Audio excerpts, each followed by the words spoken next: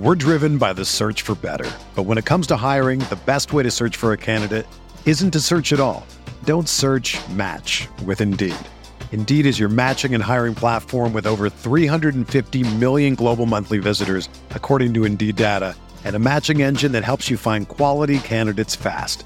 Ditch the busy work. Use Indeed for scheduling, screening, and messaging so you can connect with candidates faster. Leveraging over 140 million qualifications and preferences every day, Indeed's matching engine is constantly learning from your preferences, so the more you use Indeed, the better it gets. Join more than 3.5 million businesses worldwide that use Indeed to hire great talent fast. And listeners of this show will get a $75 sponsored job credit to get your jobs more visibility at Indeed.com/Blue Wire. Just go to Indeed.com/Blue Wire right now and support our show by saying that you heard about Indeed on this podcast. That's Indeed.com/Blue Wire. Terms and conditions apply. Need to hire? You need Indeed.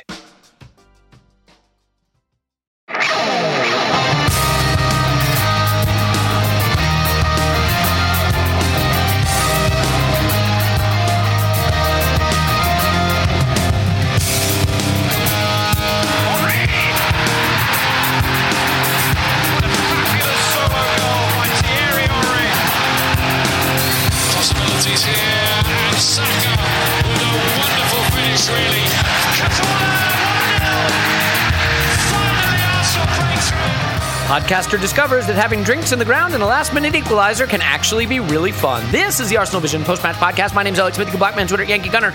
I'm back in the States, but I'm back with the memories of a lifetime, and one of them is 95th minute equalizer. It is funny how playing like, let's say it, crap, and equalizing against lower mid-table opposition at home that you're hoping to beat, when you watch it on TV alone in your home, doesn't leave you feeling that exhilarated. Singing and shouting and jumping up and down and hugging strangers and then wandering off to get inebriated into the deep hours of the night, it definitely adds a little different feeling to it. But I assure you, loyal listeners, who expect me to be nothing short of a lunatic, on my flight home, I did a little Zen. I read some of Paul's Eastern philosophy books to get myself back into the frame of mind to complain endlessly. So don't worry, that's coming. So just a couple of quick notes and we'll dive right into it.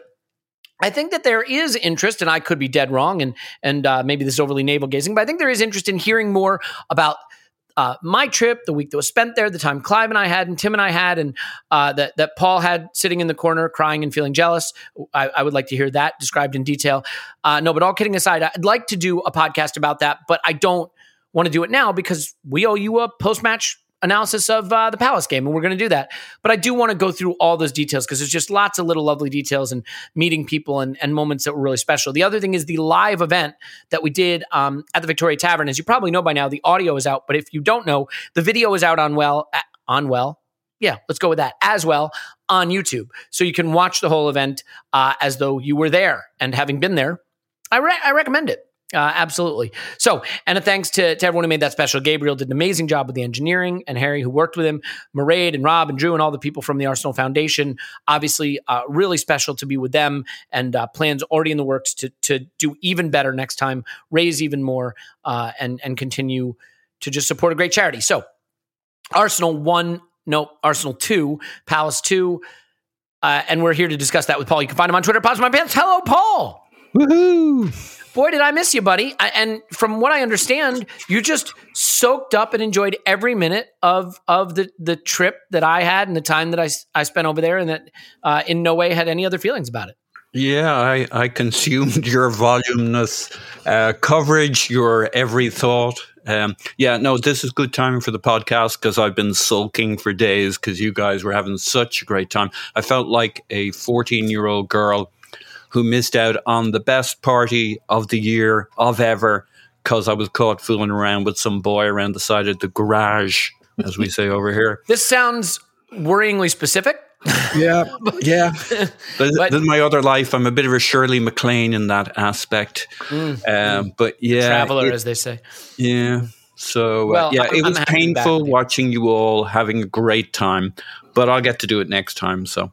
You will, and I think it's fair to say that the reason we were able to have a good time is because of the amazing community surrounding this podcast, which would not exist if you were not a part of it. So Amen. I'm thrilled to be Hallelujah. talking to you again. Yep. And the man himself, Clive, you can find him on Twitter at ClivePFC. Hello, my friend. And I can say my friend now, like not just like I have to say it because we do a podcast together, but because it's actually true. Hello. Yeah, it was very nice to meet. And last few days will live with me for a very long time. That's for sure. Yes, same. And might I add, award-winning podcast. And we owe a lot of that to those of you listening right now. The thrill of a lifetime. Yep. And so also to Scott, who will be on in a very near future episode, and to Tim, who is in Malta right now because he does amazing things and his life is wonderful and he's just a rock star. So all that and more to come, and hopefully some good Arsenal women's content on the horizon too, which I'm pretty excited about. So it's 2-2. It's a draw. And I think, like I said, look, being in the stadium, two things occurred to me. One, the ability to see more of the pitch really, really does help. Like, I am not as keen a tactical eye as probably anyone on this podcast, but with that view, you definitely get more of a sense of the patterns of play and what's happening. And then the other thing is definitely the energy of drawing a game where you've played poorly and you really expected to win it and should have won and want to win. The energy of that when you get a last-minute equalizer at the stadium is a little different. You should be able to celebrate the equalizer. 2-2 is better than 1-2 and still recognize that it wasn't near good enough in terms of a performance. So, Paul, I think I want to skip, if it's all right with you, at least for now, the opening section where we were good and on top of them and fine, and talk a little bit about what I perceive to be the meat of the issue right now, which is how we played when we went 1-0 up, and from 15 minutes to 45 minutes in particular. If you go to Scott's By the Numbers column on our blog site, you will absolutely see some stats that match the eye test in a big way. Just no final third entries, no pressure, no engaging with Palace and trying to make life difficult for them, and watching us sort of sink back and get our lines compressed again like we did against Brighton. And in particular, the extent to which the midfield just vanished from the game. That for me was a really worrying period. So do you have, after a few days, an explanation for that period in particular and why we were so passive? Not fully. I'm still grappling with it. I do think there's kind of a decline, a more gradual decline. I think like from about 10 minutes on to about 30 minutes, it's not so bad. But it's all up the sides. It's all around the edges. It's all a bit horseshoey. There's a couple of chances up through the middle where we break away. Smith Rowe is in a great position, should have shuttled it out to Pepe to his right. So there's a couple of moments, but they don't amount to too much. And Palace comes into the game at that point, much more pressure, especially every time we have the ball kind of deep on our wings, around our full backs. They press heavily. We lack quality playing out. I mean, it's not like it's always the pressure. Maybe it's the thing, it's like that mentality thing you get, like the Klopp thing where he talks about how you stop playing football. Maybe when you've been pressed for a while and you've been pushed back for a bit, they're dominating possession. When you get the ball, for whatever reason, like every one of our players has a moment where there's an okay pass on and they don't make it. In terms of how we're set up, obviously we're kind of playing this, what people are calling a 4-3-3, Odegaard to the left, but he's kind of doing the Xhaka role for a lot of it, which means we don't have him upfield when we need to connect things around the penalty area. Like, he's the guy who should be making the clever passes that get us into the box, and we don't get into the box after about 10 minutes into this game until Lacazette comes on and basically comes on as a 10. Kinda part-time 10, part-time gets in the box, but he's the guy who connects us up the middle, does clever connecty passes. But we've elected not to use Odegaard in that way, and you'll see him off filling in by left back where Xhaka does, helping our horseshoe passing. But maybe what we need is him playing as a 10 up around the box. If it's not him, who is it? I mean, we're challenged with Tierney, and like I'm sure there'll be stuff to be said about Tierney and the stuff being said about Tierney passing backwards and being inconsistent. But so often he doesn't have a good option running past him. And like over his side would have been Odegaard. Well, Odegaard is not the guy who's going to make the overlapping or underlapping run. If we'd had Smith Rowe, which we do in the second half, you get that overlapping run, but we didn't even see that with Smith Rowe.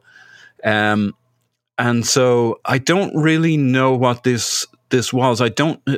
If we don't have Odegaard as the 10, who's going to connect those passes that get us from our triangles on the left and on the right into the box? We're just going to horseshoe it back again. And that's what we did in the first half. And until Lacazette came on, we didn't have an answer to ping it up the middle for it to stick. I guess the other conversation is you've made the point that Aubameyang isn't so bad on the hold-up play and the connectee play. But I guess it depends which Lacazette we compare him to. If we compare it to this guy, what a guy. Lacazette, when he came on from the get-go, I mean, I think I'm falling into a deep love for that guy based on this 20 minutes. And how he's approached this season, given that he's basically been signaled that he's our second striker by some distance. Yeah, that's a good point. He looks totally like motivated and switched on when he comes on. What a guy! That's hard to analyze. But that's like he doesn't just come on and play. He comes on as effectively a cheerleader, stirring up the crowd. I mean, talking about not sulking. I mean, he put me to shame with this whole trip you guys did where I didn't get to do it. Yeah. And I have one question for you, Elliot. Bench a bit and went totally Elliot out. look at Lacazette. Yeah. What's the question? There's one question. This is what does Clive smell like? Like imagine almonds, like almonds. Imagine if you had the feather of an angel's wing, what that would smell like. Yeah. So let me say this. I think one thing, sometimes you can zoom out. Like we like to get really granular, and that's great. But zooming out, I think the thing that struck me watching this game, especially where I could see more of the spacing on the pitch and stuff, is just there are times you watch football and the results aren't there, but you're like, this is coming. It's clicking. What I'm seeing, there's something here. I think the problem was watching this. Set the results aside for a minute. The whatever it was, the last few games, the point totals were fine, but like, I don't see football that I think, yep, it's about to click and be really good. Yep, we're about to turn someone over. We're about to start to show that we can dominate. I think in general, when it works, it's a series of some quick passes back to front that create goals like the 3 goals that we scored against Spurs. But there isn't a sustained period of pressure pushing the opposition back. The irony is we did actually do that chasing the late equalizer against Palace when I think, Lacazette came on and we were really going for it. It's just a thing we don't do much. And Clive, one of the areas that looked really, really troubling for me was central midfield, Partey and Odegaard. And Odegaard in particular looked very uncomfortable in that double pivot position. Off the ball, I thought it was really poor, not engaging, not really blocking passing lanes, not able to get on the ball, so not much to talk about. And I would think, because you've talked about this, that sort of the idea with Odegaard, Partey, Saka, and Smith Rowe is that you get a bit of a box in the center of midfield. But here's what's interesting. Odegaard played 1 pass to Saka and 2 to Smith Rowe. Partey played 2 to Saka and 2 to Smith Rowe. So if the idea is to create a box in there and have them connected, there was no connectivity there. And so you can make wide triangles all you like, but the central midfield had no participation in this game. So I'm curious why you think they became so disconnected and why we had no centrality in this game, because we've had some of this issue before, but it seemed massively exaggerated in this game. Yeah, I watched this game today, and I went to the game, and so I walked out with certain feelings, and I soon forgot them once I got to Tollington. But then I had other feelings watching it today. So I think we have to give Crystal Palace a bit of credit for cutting off spaces. So let's take it back a little bit, right? So what really dawned on me today was what type of team we are, right? So when I get excited watching Arsenal, it seems to be when we win the ball in the middle of the pitch and really drive through a team on the transition. We got transition carriers in Smith Rowe, Saka, and we got even Aubameyang. Pepe, they're all sprinters. They want to get on the hoof and get going. And when I feel excited is when we're breaking through and broken field play.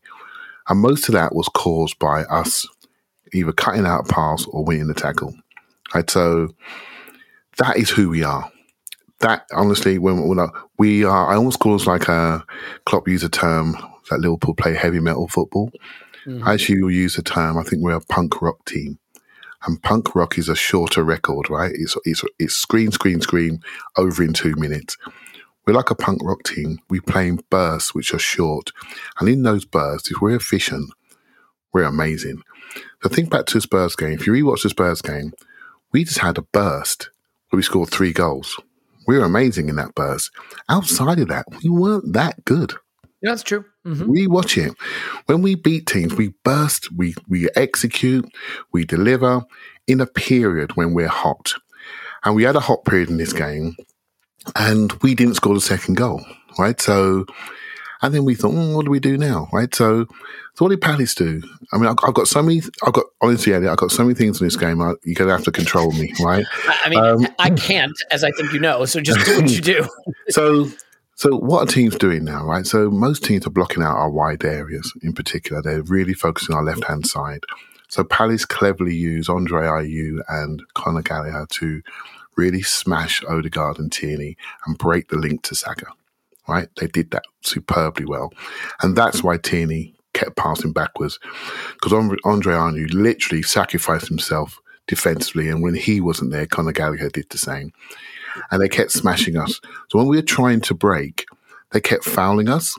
So McCarthy fouled us, Gallagher fouled us, and they kicked down Saka, kicked down Aubameyang, kicked us down, so we couldn't get the numbers. Arthur should have had 2 yellow cards at least. He went through the back of Saka. It was Mike Dean. What the fuck? He enabled this, and I'm not someone who looks at referees, but he enabled this. The amount of times they fouled us on the transition, so we couldn't join in with numbers, and they kept doing it because they didn't have a card. They didn't have a card. Now, if we get the card, he booked Saka. Immediately. Oh my gosh, yeah. And he also deserved booking, but McCarthy did that twice. Yep. You know, but these things make you make decisions. So the next time someone runs straight past you, we join in and we combine and we get a shot off, right? So these are details. So they focused on blocking our wide left in particular. You're spot on, by the way, Clive, because when you look at their touch maps, Palace's touch maps in the first half, like it's all in over by our wings where they're pressing, they're feeding on scraps, they're forcing us into errors. We're not doing much through the middle, but really neither are they. All their effort is to crowd our wings. Yeah, exactly. So again, if you watch Arsenal, we all everyone knows we're a left-sided biased team. We go that side. They call it this tactic like you're on the elbow, so you load one side high. By the way, Palace did it with Tyreek Mitchell, by the way. They keep Joel Ward back in a 3 with Anderson and Gay, just like we do. And we spoke afterwards earlier, every team was doing the same thing, loading one side heavy. And they blocked off our left side. And Odegaard didn't win his battle. Tierney was couldn't get it round the corner first time because Saka was strangely immobile up front, when he was there. And on the other side, Pepe was also, I think, not very proactive in his movement, which forced us to pass the ball square. What happens when you pass the ball square? Teams go on what they call the prowl. You're on the prowl waiting for a square pass to jump on people. And they jumped on us and scored 2 goals. So I think I was one, this team, when it came out on paper, I was one that said, this is it. I want to see this. I can't wait to see Odegaard play a bit deeper and we control the game from the base of the pitch and we just stroke the ball around and just win the game 3-1, go home, right? But it didn't work, right? Because they won the battle on that side.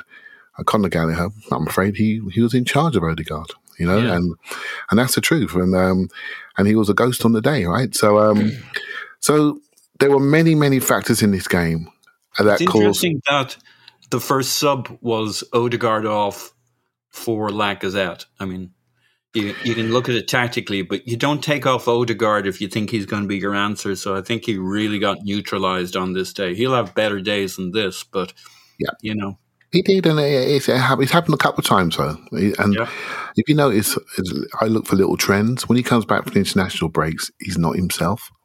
And it's something I've noticed because when he goes away, he's the captain, he's the main man. He comes back, he's not quite himself. Thomas Partey comes back, he's getting cramped late in the games again. And Tomiyasu come back a little bit quiet after a long trip. And so there's a few players there that weren't quite themselves, a few too many, if we're honest.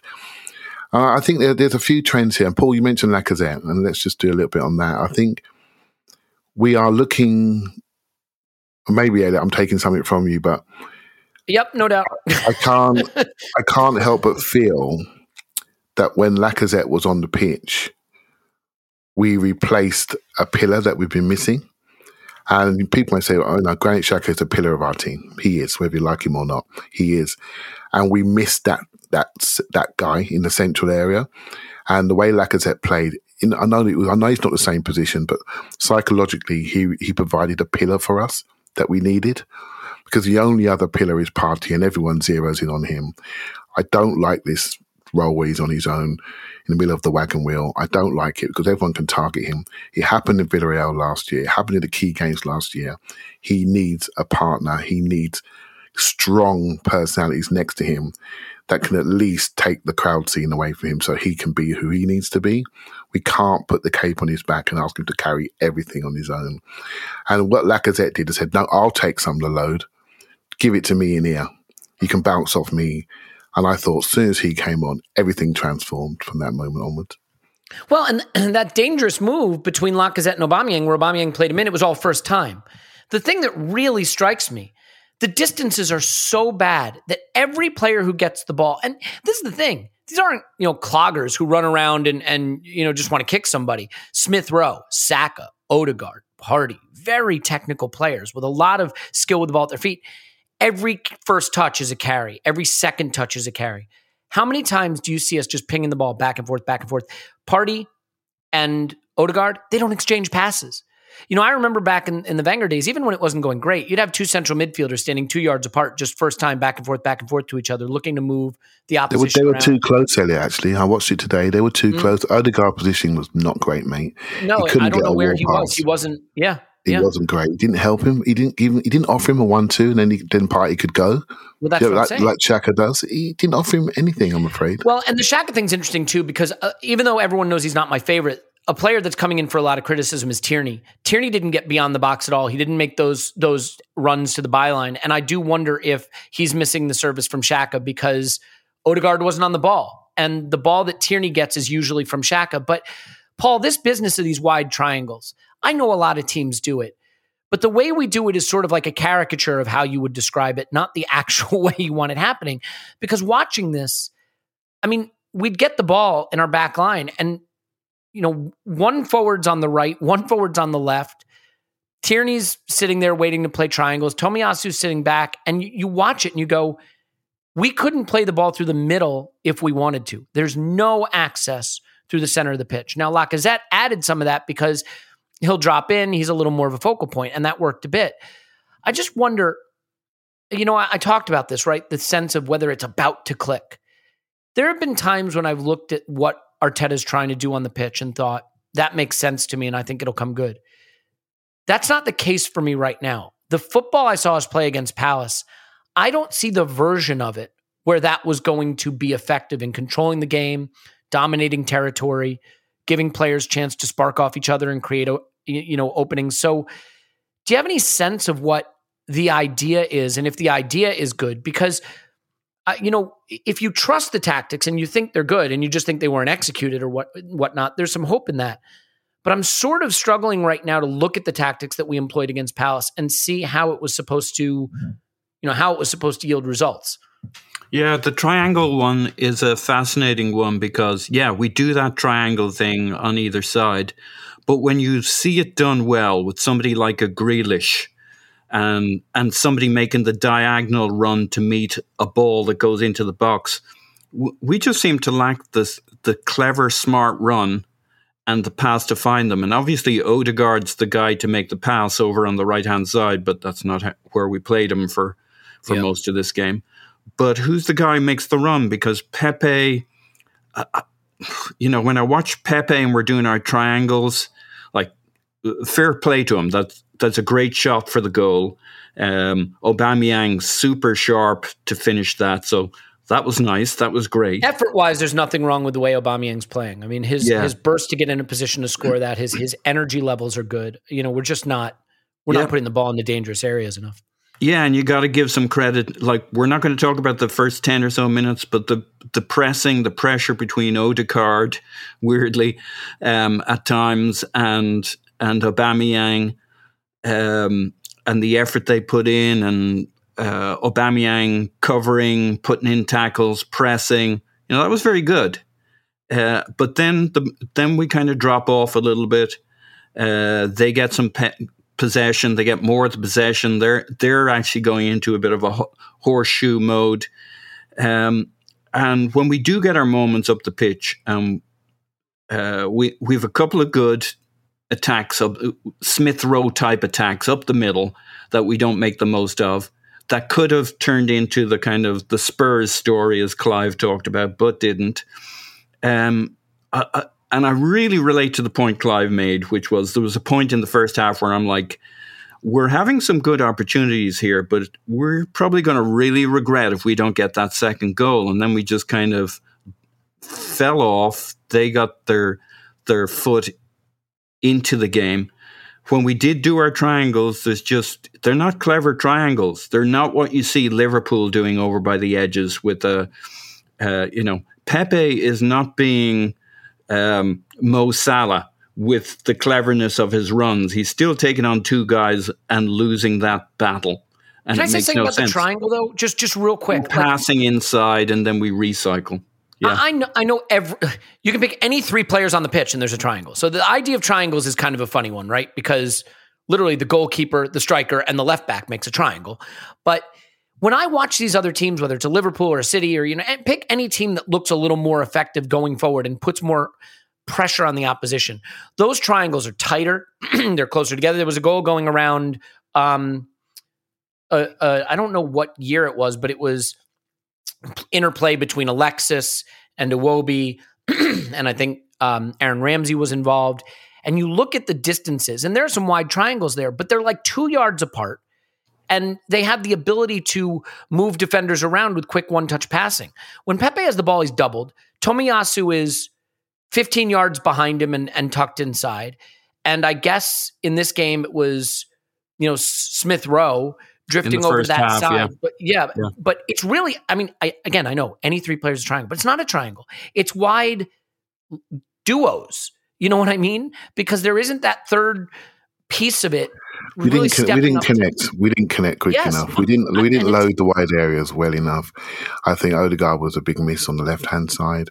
The right side was a Bermuda triangle, by the way, because like Tomiyasu, clearly Palace wanted Tomiyasu playing the ball because they pressed us on our left. They forced us to move the ball to the right. I think it showed a lot of disrespect to Ben White, too, who they didn't seem too worried about. But Tomiyasu, you just don't have that threat on that side. And watching Pepe get the ball with two Palace defenders around him, and his only pass is back inside to Smith Rowe, 15 yards away. Clive, what's the upside to that? Like, do you see what I'm saying? Like, I don't see patterns of play where I go, I get it. This is going to start to work. This was not. I've seen it work before, and we didn't work on this day. We didn't get connected. We didn't get bodies around quickly enough.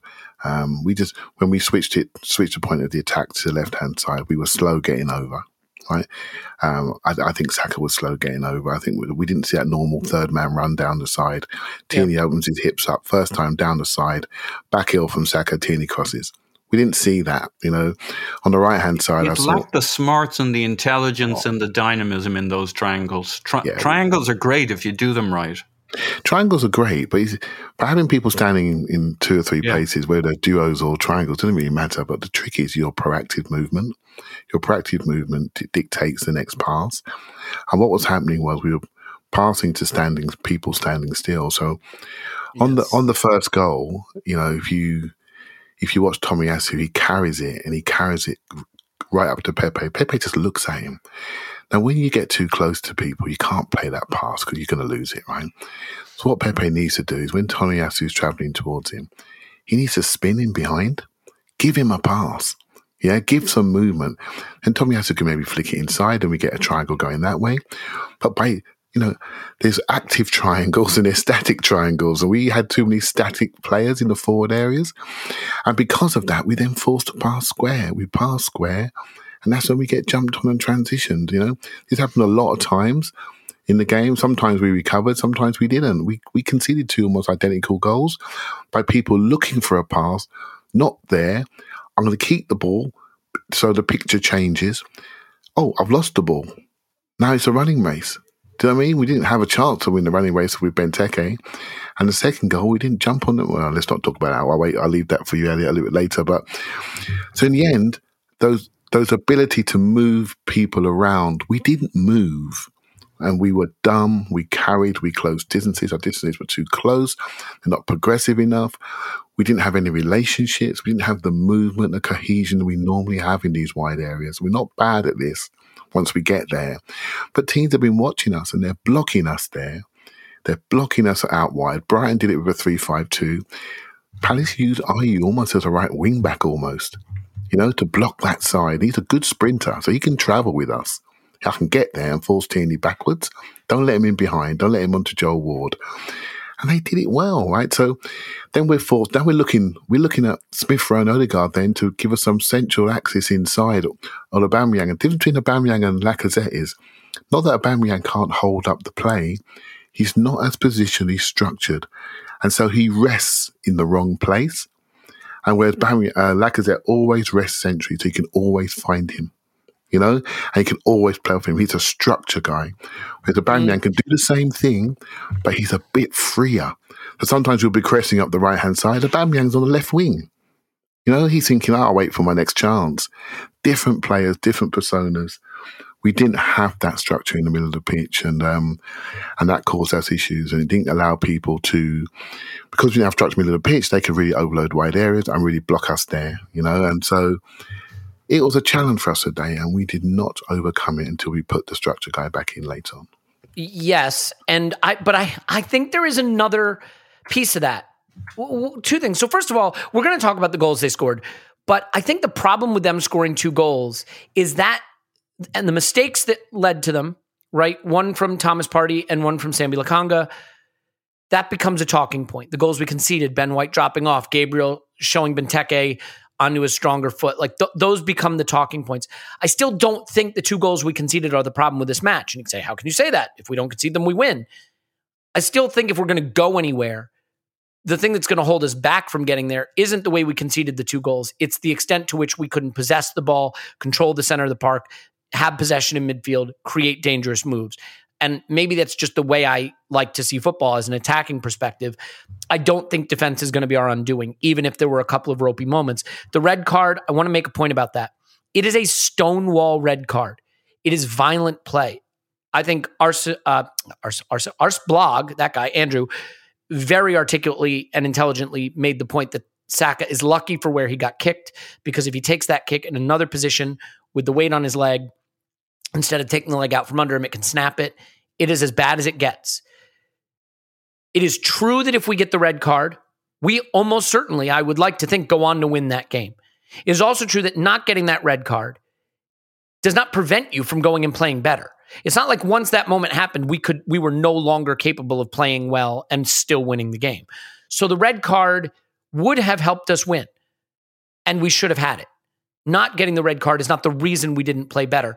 But Paul, there is a point at which the football you play and the positioning of your players is a reflection of your manager and your manager's wishes. When your central midfielders, when you're playing with inside sort of possession-oriented wide forwards like Saka and Smith Rowe, right? They're not run the touchline forwards. They're not. And again, I know we had another forward in Pepe, but the fact that Odegaard and Partey made 1 or 2 passes to them the whole game, the fact that they were not giving the ball to the forwards, the fact that they, I think tells you a lot about where they're positioned and how they're connecting. When I was looking at the pitch, just zoomed out from being able to be there as a match-going fan, of course, the midfielders don't go up and join the attack. We don't create those periods of play where we're parked in their final third. And so the ball goes out wide, and Odegaard and Partey sort of stay back, and Aubameyang's in the middle and no one's with him. Now, if you look at the end of the game, when we've subbed midfielders off and we've brought forwards on, and now Martinelli's on as well, and then you're camped in their final third and the ball's going into the box and players are able to spark off each other at least a little bit, you can create that sustained pressure. But I do think it's worth asking, Paul, are we just not committing enough players to attacking positions? Are the midfielders not pushing up enough? Is Arteta trying to build a system that balances security and protection in the middle of the park too much over just pushing players forward and being able to have that territorial superiority? I guess I struggle a little bit with what we are. In pressing terms, we don't... You're not alone. We don't really press apart from when we do. There's probably 10 minutes at the start of each half where our front line presses, but that tends to string us out a little bit. And then they can play through us. And Crystal Palace were pretty good at playing through us at times and getting up the pitch and then themselves kind of camping themselves into a horseshoe passing.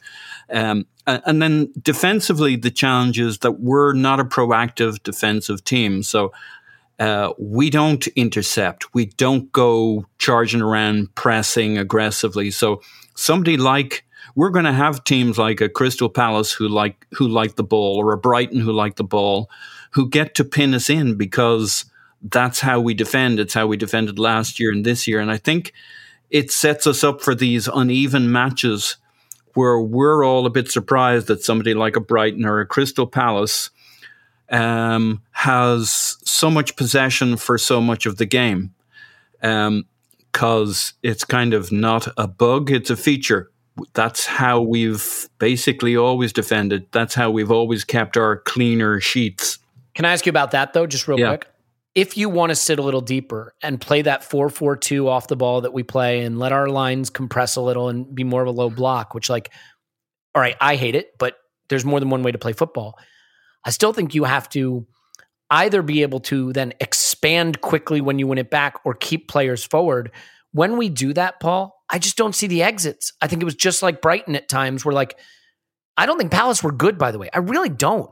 I just don't think I don't think we're a hard team to play against. I don't think we, after the goal, created situations where Palace would have been too worried that we were going to hurt them when they came on to us. I thought Palace were good.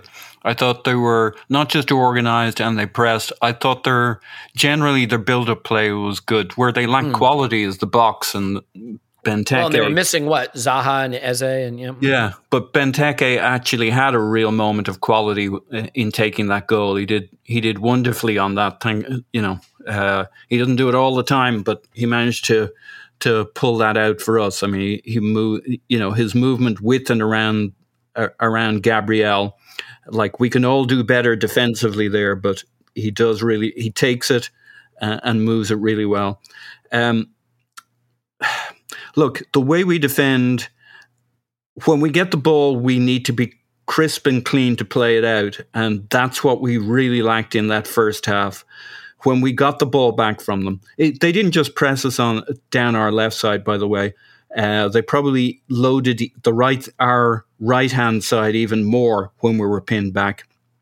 And so they had a very clear tactical plan, which was to move from the center to the wings to press, to put pressure on.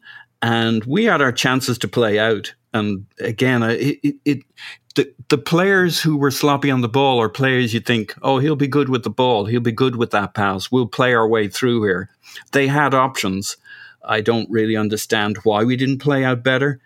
But when you get the ball and you get it up the wing to Pepe and then he spills it after that, if you're sloppy in the final third and you're sloppy playing out, you get that first half we had.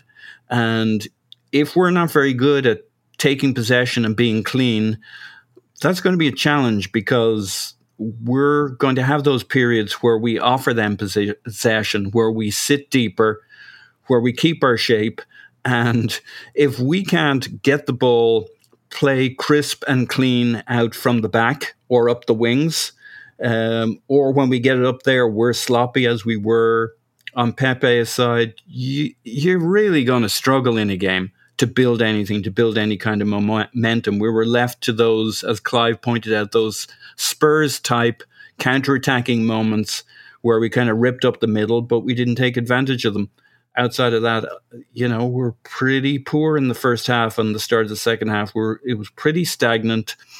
And if we're not going to be proactive and press and use that as the way to generate our turnovers and our creation, if we're going to kind of get the ball back off them at the back, then these smaller possession teams, if I can use the term smaller, Crystal Palace or Brighton, are going to look pretty good against us if we're not clean and crisp when we actually get the ball.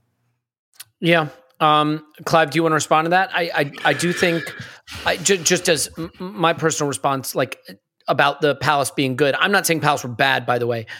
I think it has been overplayed that Palace like outplayed us or something like that. Like I really do think agreed. The problems with the football are Arsenal problems and not necessarily problems that were imposed upon us. They by created pressure, but not the kind of pressure we couldn't. It wasn't Barcelona, kind of 2012 Barcelona pressure. We could have played out from that pressure. Yeah. And just as a word, and then Clive, you can either respond to the word I'm about to say or not. Totally fair, or just back to what Paul said. But I've been watching Arsenal for a long time now, as crazy as it sounds. I cannot remember an Arsenal that was less effective at just keeping the ball in midfield, playing through central midfield, connecting with midfielders, and creating some kind of sustained periods of possession in or around, as they say, the attacking third. We have too good a set of midfielders and central type players that can drift inside, to be this poor at occupying the ball in central spaces. It's not a talent. I think there's a tendency that we always want the players to be responsible, and they need to be, but they are talented enough for us to be better than this in midfield. That is really, really hard to see, a midfield that was this ineffectual. I mean, Clive, Thomas Partey and Martin Odegaard are very good players. They did not influence this game at all. Yeah, and a number of players didn't. I think you've got a view of football, and we don't play that way, I'm afraid, and not many teams do control those areas because of the risk. We lost the ball in central areas twice. We conceded the ball. We conceded 2 goals. People just don't do that anymore. They progress in wide areas and they do it that way around. Underlap, overlap. That's what we do. And I think one of the big things that's missing in this game was our ability to tackle. If we are going to be a transition team, we need to invest in people who can dispossess. And I was one that said, Odegaard is on the ball. In my mind, he should have played deeper. And that was right. In my thought, let's get him on the ball, have some good build-up play. But actually, our ability to tackle, screen, recover the ball, every time we did it, we looked really dangerous. We didn't do it enough. There's a pass in the first half, Clive, where you remember the pass from Kovacic to Lukaku up our middle, right at Pablo Mari. There was a moment just like that where Palace did the same thing up between Partey and Odegaard. There was a gap a mile wide, right up to Benteke with Gabriel, and Benteke turns around and takes a shot. It was nothing spectacular, but it was like, what is going on that there's the barn door up the middle is that wide open? Yeah, I don't like this. I'll be honest with you, I'm a double pivot guy. I can understand. There are, in my mind's eye, a 4-3-3 is the way to go because that's what everyone says. But I'm a pragmatist and I like 2 in front. Simple as that. Yeah. I like to see a core partnership. That's my view, right? It doesn't mean you got to follow my view. I think the ability to engage and tackle is very important to this Arsenal team, just due to the forwards that we have. And Elliot, your point about midfielders playing well. Okay, Saka didn't play well in this game. Odegaard didn't play well in this game. Smith Rowe, I watched, and I looked at him and thought, wow, your touch and when you're hot, you are some player, mate. They fizzed the ball at him. His touch was amazing. He turned around, so energetic, until he wasn't, which was normally about 60 minutes. To be fair, though, right? His problem was in the final third, right? He made bad decisions either with his shot or his final ball. That was a problem. We're asking to be a number 8, and what we are playing with is a number 8 with 2 number 10s ahead of him. That's what we are doing. We're not playing a number 6 with 2 number 8s. We're playing a number 8 with 2 number 10s ahead of him. And we're expecting that to work. On paper, it looks great. In reality, we were not two-way enough. We were not all-round enough. Conor Gallagher's a number 8. McCarthy's a number 8. Proper midfielders that understand the role 2 ways. They're not number 10s dropping in trying to do a job. Right? So on paper, it looks great. But I'm sorry, Odegaard was done by Gallagher completely. And that's the truth, right? So, and so we got a balance issue there, really, if we're going to compete with teams that do want to go through the midfield. And Aston Villa will want to go through the midfield, and we can't put that midfield out again. That's for true. I'm telling you that cannot happen, right? So we need to get the balance right so we can become more two-way, we can engage, and then that suits the forwards that we have on the pitch who are all sprinters, want to show you their arse. We get the ball, you see their backside, you see their shorts running away from you, right? So the only person that rolled off the front line was our man Lacazette. As soon as he comes up, rolls off the front line, build-up play started. Upset, round the corner, first time, or set back through second phase. Right, so if you're going to have those sprinty forwards like Aubameyang and Pepe, then you better make sure you have a tackler in the base of your team that you can win the ball, engage, and then transition and break through people. And that's just it. It's a balancing versus how we want to play thing. I'm almost looking at trying to disregard how we want to play, but it's becoming quite clear to me now, really, when I think about it. I was speaking to Phil Costa earlier on. The DNA of our team is we are a transition team. We are a broken play team. That's when we get excited. That's when the crowd stands up. As soon as we start sprinting and moving at pace, we're on as good as anybody. But when we build up slow and we get blocked off on side spaces and we can't do our diamonds, we can't switch the point of the attack, we haven't got that next thing. We haven't got the ability to go over the press like Brighton. We haven't got that central pivot. And that's the next phase of Arsenal. Because if you block off the sides, we can say, all right, we have a Lukaku-type striker. We'll go to him then. We'll get around him. Now what are you going to do? And we haven't got that at the moment. We haven't got all of those attributes. So we tend to be a team that is better in unstructured football. So, and when it goes wrong, we all pine for structure. We pine for the structure of Xhaka. We pine for the structure of Lacazette. We pine for these structural men to take us through these dark moments. When really we are a team of players who are exclamation points. Pepe, last point player, last pass player. We've got a group of last pass attacking midfielder stroke forwards that don't offer us the structure through dark moments. And that's why we fall away, and we end up falling away and defending by numbers, being close together. And that's what tends to happen when you watch Arsenal. Yeah, well, all right. There's some challenging things I think we still have to get to here. And I think it's going to be unavoidable. And maybe we can avoid it because it is our podcast. I think it's somewhat unavoidable, the comparisons that will be made between Vieira being relatively new at Palace and the changes he's made with the way they play and the effectiveness of that. And I think the effectiveness, to be fair, has been overstated a bit, but even, missing some of his best talent, and another relatively young manager, younger to be fair, maybe struggling to find what he wants to do with a team that he's been in charge of for almost 2 years. And that's something I want to talk about. But before we talk about that, this week, I took probably more pictures than I have ever taken in my life. And let me tell you something, guys. I have a face for radio. Those of you who have been on social media or met me know that now. But when you take a picture, you just want to have that right smile, don't you? Well, I think you know where this is going. The best way to get that right smile is to have those straight teeth. The best way to get straight teeth is not to have a mouthful of metal. It's to have invisible, comfortable, removable aligners. And the best place to get them is from Candid. Candidly, they're the best. That's why the name is Candid. Also because you have those candid photos, which, let's face it, if you have a good smile, that helps. So why Candid? Why would you go with them specifically?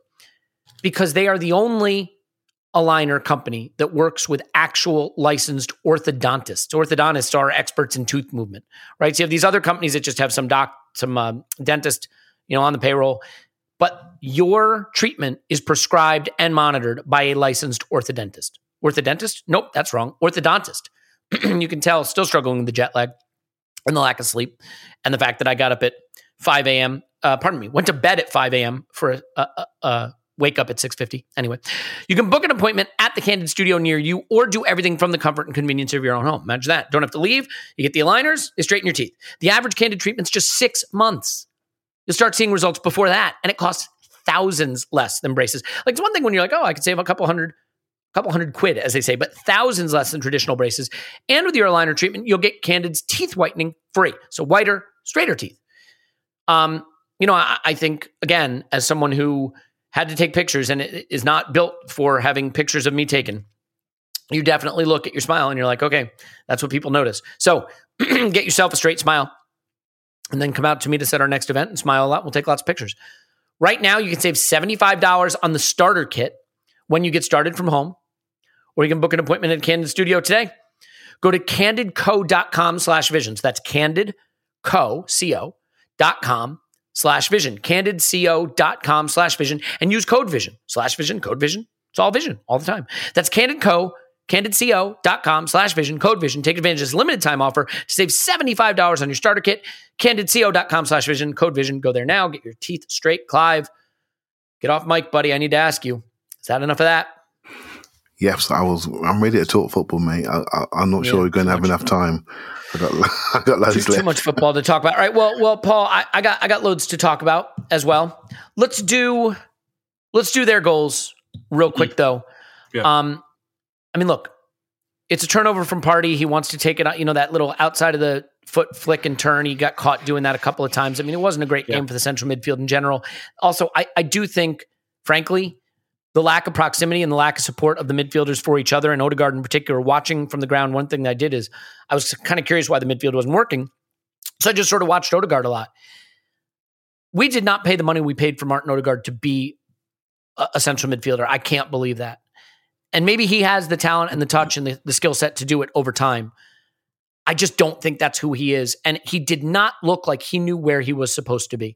Off the ball, on the ball, he didn't. And so maybe Partey got caught a bit more because he was isolated. Because, it's easier to take the ball off someone when he doesn't have a partner he can wall pass with, as Clive mentioned. But he loses it once. Sammy Lokonga, who came on, and I thought for the first time since we've seen him, really did look like a 21-year-old who needs to be a little more physical, a little more savvy about the league, a little more up to tempo, lost the ball.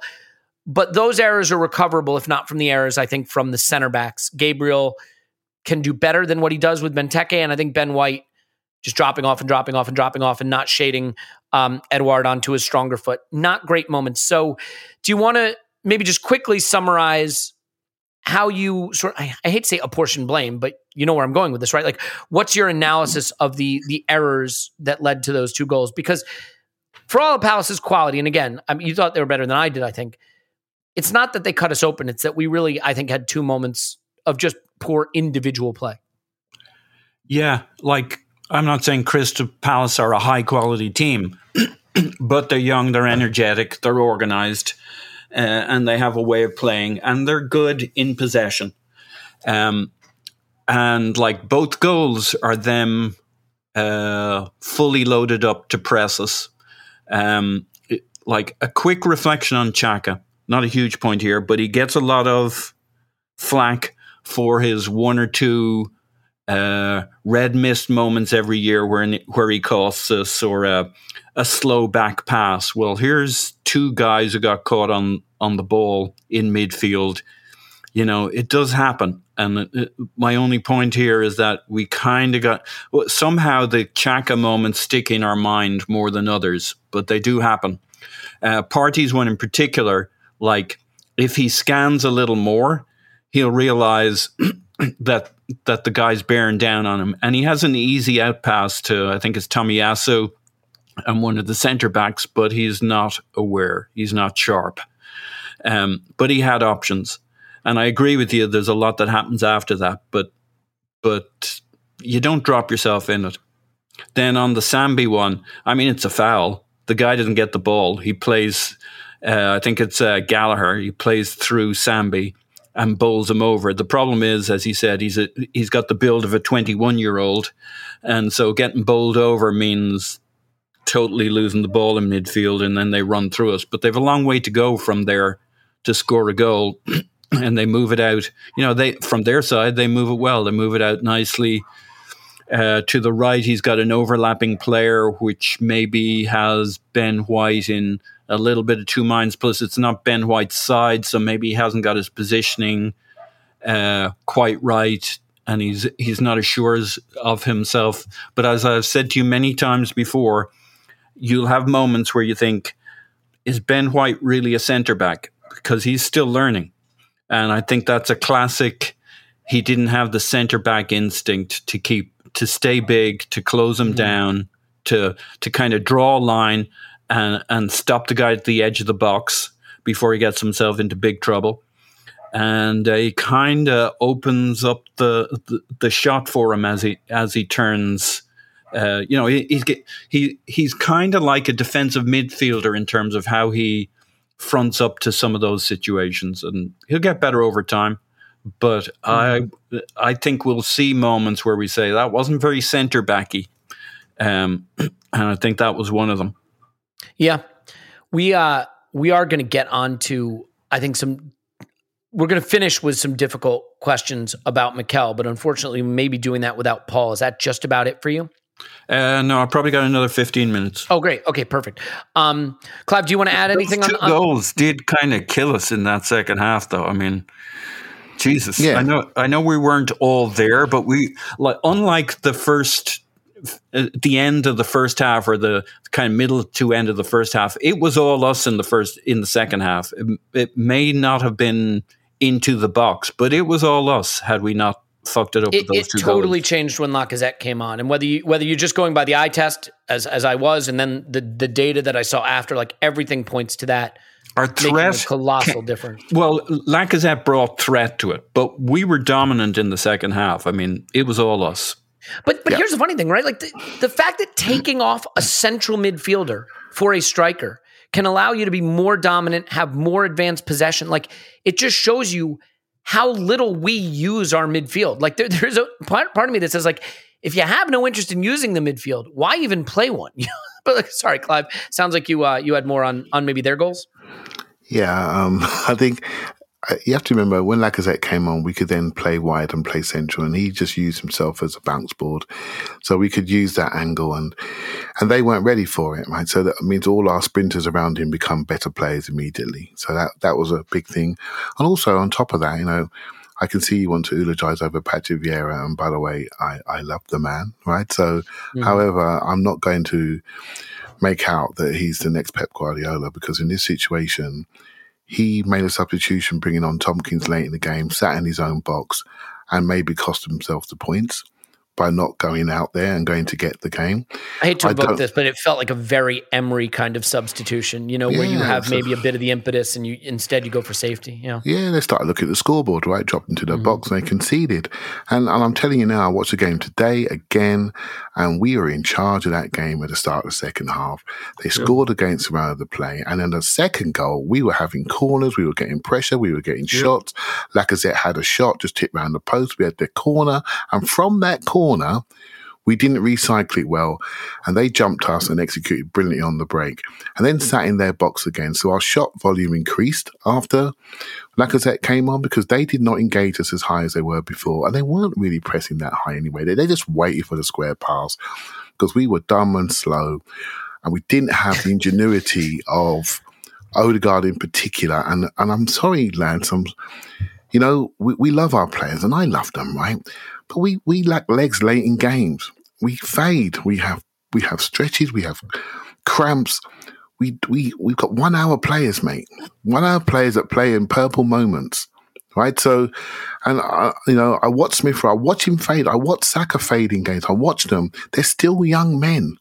They are still young men. We have so much responsibility on them. Right, so Tierney always struggling with his fitness late in games. Partey late in games struggling. Odegaard fades in games.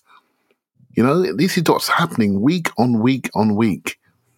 And I hear people say, "Oh, we got this great squad. We got this 5th best squad, and all this." No. We got a developing squad with people still learning to manage 90 minutes of football. Hence why I call us a punk rock team. We play in short bursts.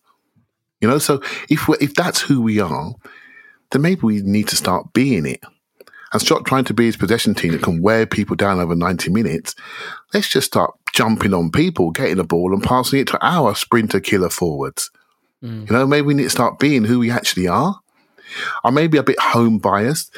I'm going to start going to away games soon, and I want to have a look at away games and see how they feel from the ground, because I know how we feel at home, but it's a different ball game away. I want to see how we feel, but that's what I'm seeing at home, and I was doing little thoughts in my head, and I feel quite sure about this. This is who we are, and we have been for a while, by the way. Even in Emery times, we played in bursts. We couldn't do full halves of football, so we just played one half of football, then stopped. This is something we need to bring into our team, and I'm not sure how we're going to do it.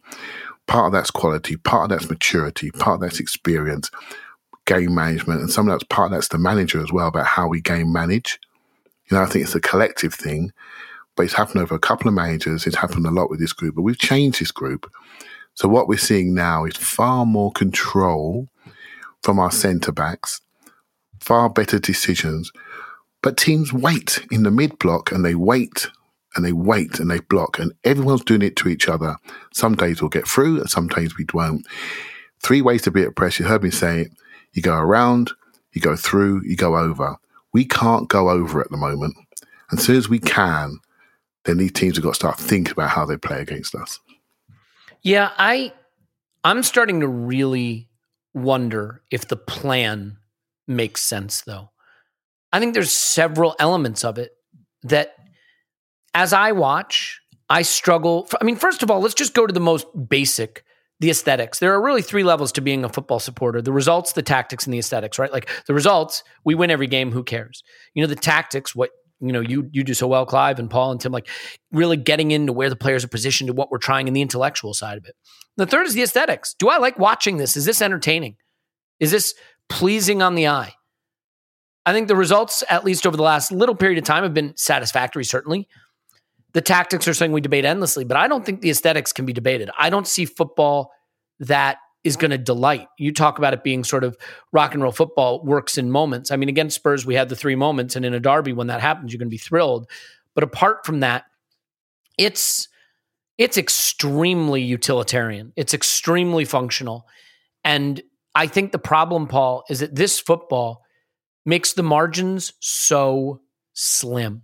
Watch the Liverpool-Watford game, and we're not Liverpool, and Palace aren't Watford. I get it. But they just own the ball in the attacking third. That's just where they live. You're not getting it out of there. They're going to be in there. They're going to push all the... City do it, I think, even more intensely in a way. They just say, we're just going to put 11 players in the attacking third, and if you can get around us, God bless you. And you can't. Now, I'm not saying we're supposed to be those teams. We're not. But there is no territorial dominance, and the distances don't look right for one-touch football. And then I see, Lacazette come on, and a midfielder go off, and Martinelli come on, and, we have an actual sort of wide attacker. And I thought, I'm not saying he was great or anything, but he looked at least a little more direct. Arteta watches training, Paul. He's there every day. He watches the games. When he looks at the film of this, when he looks at the film of the Brighton game, what is he seeing? Is it time for a rethink about how we play? Because it's not the manager's job to care about aesthetics, so set that aside. But in terms of not making these games such fine margins where everything has to just go right, where we can be a little bit more territorially dominant, because you can say whatever you want about the players, and I think Clive is right about what he said. The team we put out is better than Palace's team. That's not to denigrate them, but to not be able to have a little bit more possession and control, especially when leading against that Palace team, I think it at least hints at the idea that the approach isn't the right approach. Or maybe I'm just looking for reasons to be frustrated. But I think it's several games now where you would say we don't have the ability to really make it hard for the opposition. Like, do you get the sense that opponents don't like playing against us, that it's unpleasant? Or is it maybe just a little too easy, a little too comfortable? It's a little too easy. I was massively frustrated and bummed after this game. I had a good 48 hours where I was like, fuck. Can I just say something really funny? Good. I had the opposite experience because I got to punch the air, celebrate the equalizer, march off to the Tollington, get drunk till 5 a.m. So it wasn't until a hungover, 10-hour journey on the plane thinking about the football that I actually was able to get back to my normal state of mind. Yeah. Well, that's the main thing. Yeah. But as I look at it, I have to say, I got to take a step back. This is still a very young team. Our biggest crime was that first half, backing off after we got our goal, letting them into it.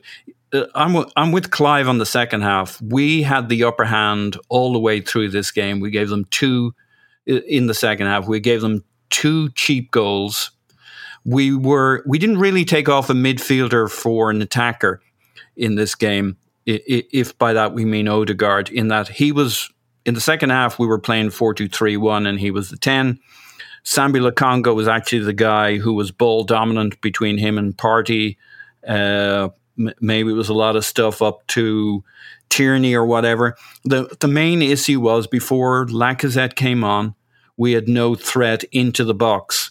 We were dominating the game. We were dominating possession. We were horseshoeing it. We had triangles left and right, but no real threat.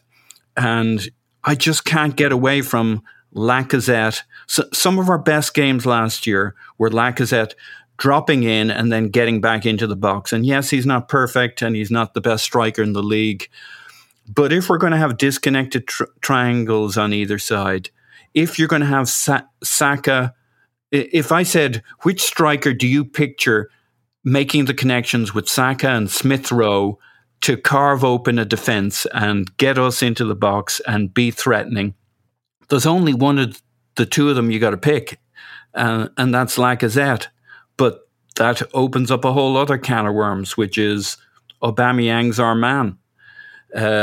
So I'm just very confused about what we are and what we're going to do. And I hear, I see what Clive's saying in terms of when are we most alive, this kind of counterattacking, pouncing on a chance and streaking forward. But I still think we're very much in the 4-2-3-1 mode in terms of how we play, how we will play. And I got loads of questions, and I don't know what the answers are here. I find it's worrying because I don't know what we're going to try and do. I'm not convinced I know what we should do. We got the players to be a much more pressing and aggressive team.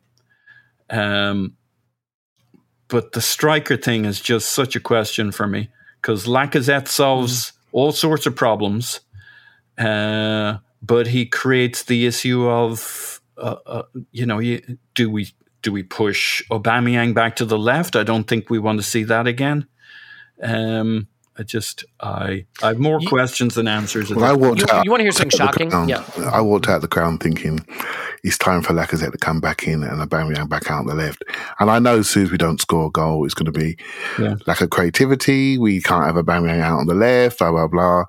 We're trying to solve a problem that's basically personnel based, really. And some people may say it's coaching based. That's absolutely fine. But the striker we need is a hybrid of both players. That's what we need, right? And we haven't got that, right? So we need somebody that's 6'1", 6'2", sort of a similar build to Aubameyang, maybe a little bit stronger, but has the ability to post up and combine, but also run around the sides and the channels like Aubameyang does, but has that post up connectivity ability of Lacazette. We need that player to be molded into one. That player isn't in the club and hasn't been in the club for a number of years. That's right. And we are mixing and matching and shaking and baking. And one game we do one thing right, another game we do another thing right. One game we're happy, and when it doesn't work, we say, we haven't got this, we haven't got that, we haven't got this. It's personnel based. This team needs a pivot. Yeah. And even more so now, because we are the youngest team in the league.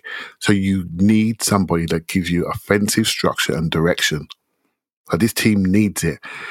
Aubameyang played his heart out. Absolutely plays hard. By the way, no one else in the league scores that goal at the back post. Yeah. No one else scores that goal. No one even recognized that could even happen. He's well covered when the shot is taken, and his awareness and instinct and burst to get beyond the man marking him so he can get in a position to score that, he deserves huge credit for it, Clive. Yeah. Can I just tell you some shocking stuff, though? To Paul's point about where this game is kind of lost is in that 30 minutes from the 15th to the 45th after we score the goal. And this is crazy, okay? We had 64 final third entries in this game, which is fine, okay? Guess how many we had from the 15th minute to the 45th minute? 5. 5 of the 64. After we score that goal, we do not attack really again. During that period, we only had 9 possessions where we strung 3 passes together or more. I mean, we were not passing out. We were not keeping the ball. And that's we the were quality not issue I was trying to say. And when you Sure. look at where they break Absolutely. down, they're not the hardest passes. And, it's not one guy, it's a bunch of guys. I don't know why the quality gets flushed down the toilet all of a sudden. But so let me address that then. You look at like a Brentford. I don't think anyone would say Brentford has the best team in the league, but they are hell to play against. Brighton are hell to play against, okay? Arsenal's defensive actions per minute of opposition possession.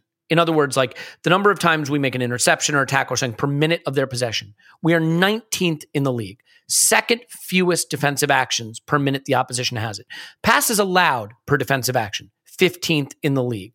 The time that Arsenal has won the ball back after applying pressure, we are dead last at that.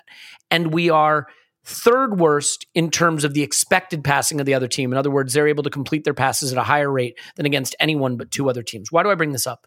Well, that's These what I are was talking about stats that- earlier, right? But like Paul, you know what these stats say to me? That we are an easy team to play against. That when you go up against us, you're not going to have a hard day of giving your passes away and running back to your goal frantically or being pinned back or having to make quick decisions. We're giving Premier League footballers more time than anyone in the league to pick their passes and make their choices. And that's just an easy day at the ground, Yeah. I think as I was saying earlier, I don't know if you caught this bit, Elliot. I said we're actually playing with a number 8 and 2 number 10s Yes, in central midfield. One guy there makes tackles. That's it. Right? So your passes per defensive action, we've got Saka and we got Pepe as well. That's a lot of attacking players. And so I sent a tweet out today about a chance that we butchered on the transition. When Smith Rowe took a shot when Pepe is in on the right-hand side. And it's like the focus is on that in my mind because we are an attacking transition team and we need these goals because we defend with spacing. And then we absolutely have to have the ability to then break from those situations. Now, I'm not saying I want to see us do this. I'm just saying what I'm seeing on a regular basis. We drop into a mid to low and then we break and we play through. And this is what we're doing. Now, is that the plan? I don't know. Is that what we're forced to do with the personnel? I'm not too sure. Even against Spurs, they loaded us, we dropped, we nicked it, we turned around and we played through. Right? And they were dumb enough to put no midfield in place, but we played through them. Right? This is what we do. Against Burnley last quarter, how many times do we get it, win it, play through, sprint through, run through, carry through? I thought athletically we weren't strong in this game towards the end. And something we should be thinking about, particularly against Villa, who are a hard-running team. And Palace are a very hard-running team.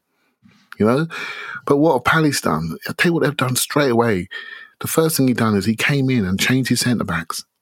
He brought in 2 ball-playing centre-backs. And then he's captain Milahovic, I'm not sure I got his name right, and MacArthur, they put them there, bang, dogs, create that square. Conor Gallagher floating, very hard-working and industrious. Andre Ayew, so industrious off the right-hand side. Normally Sahar's off the left, but Edouard played really, really well, did a great impersonation of him and did well at carrying, and the ability to travel and arrive was really good. And Benteke is that focal point.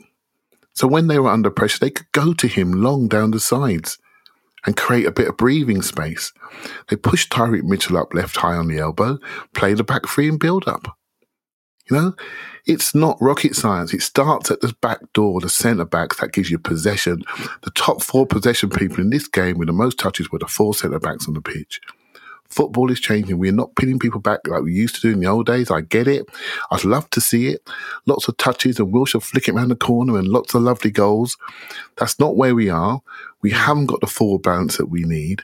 This is where we are. So my challenge really and my worry is, this is what I'm starting to see. Do we be it or do we work this through with people in the wrong places that are not the right quite balance to get this ideal of football that I don't think we're quite ready for yet? So to give us the consistency that we need. We can get results this way, but we're going to win one, lose one. That's not what we want. We want to get in the top 6, right? So this is the challenge that we have, and this is why I think is going to cause friction the next few weeks. And look, I have to admit, my brain is a little scrambled because I am dealing with some decent jet lag, and like I'm trying to reconnect in my mind the memories of a game that were sort of viewed through a bit of a boozy lens. But like, and you might say, well, that's about as clear-headed as usual, which would be fair. But this was the first performance I got to really look at from this perspective, and looking at the positioning of the players on the pitch and our willingness to be passive and sink back and our inability to connect to the midfielder, push those players forward so that, what happens when your central midfielders step 5-10 yards forward?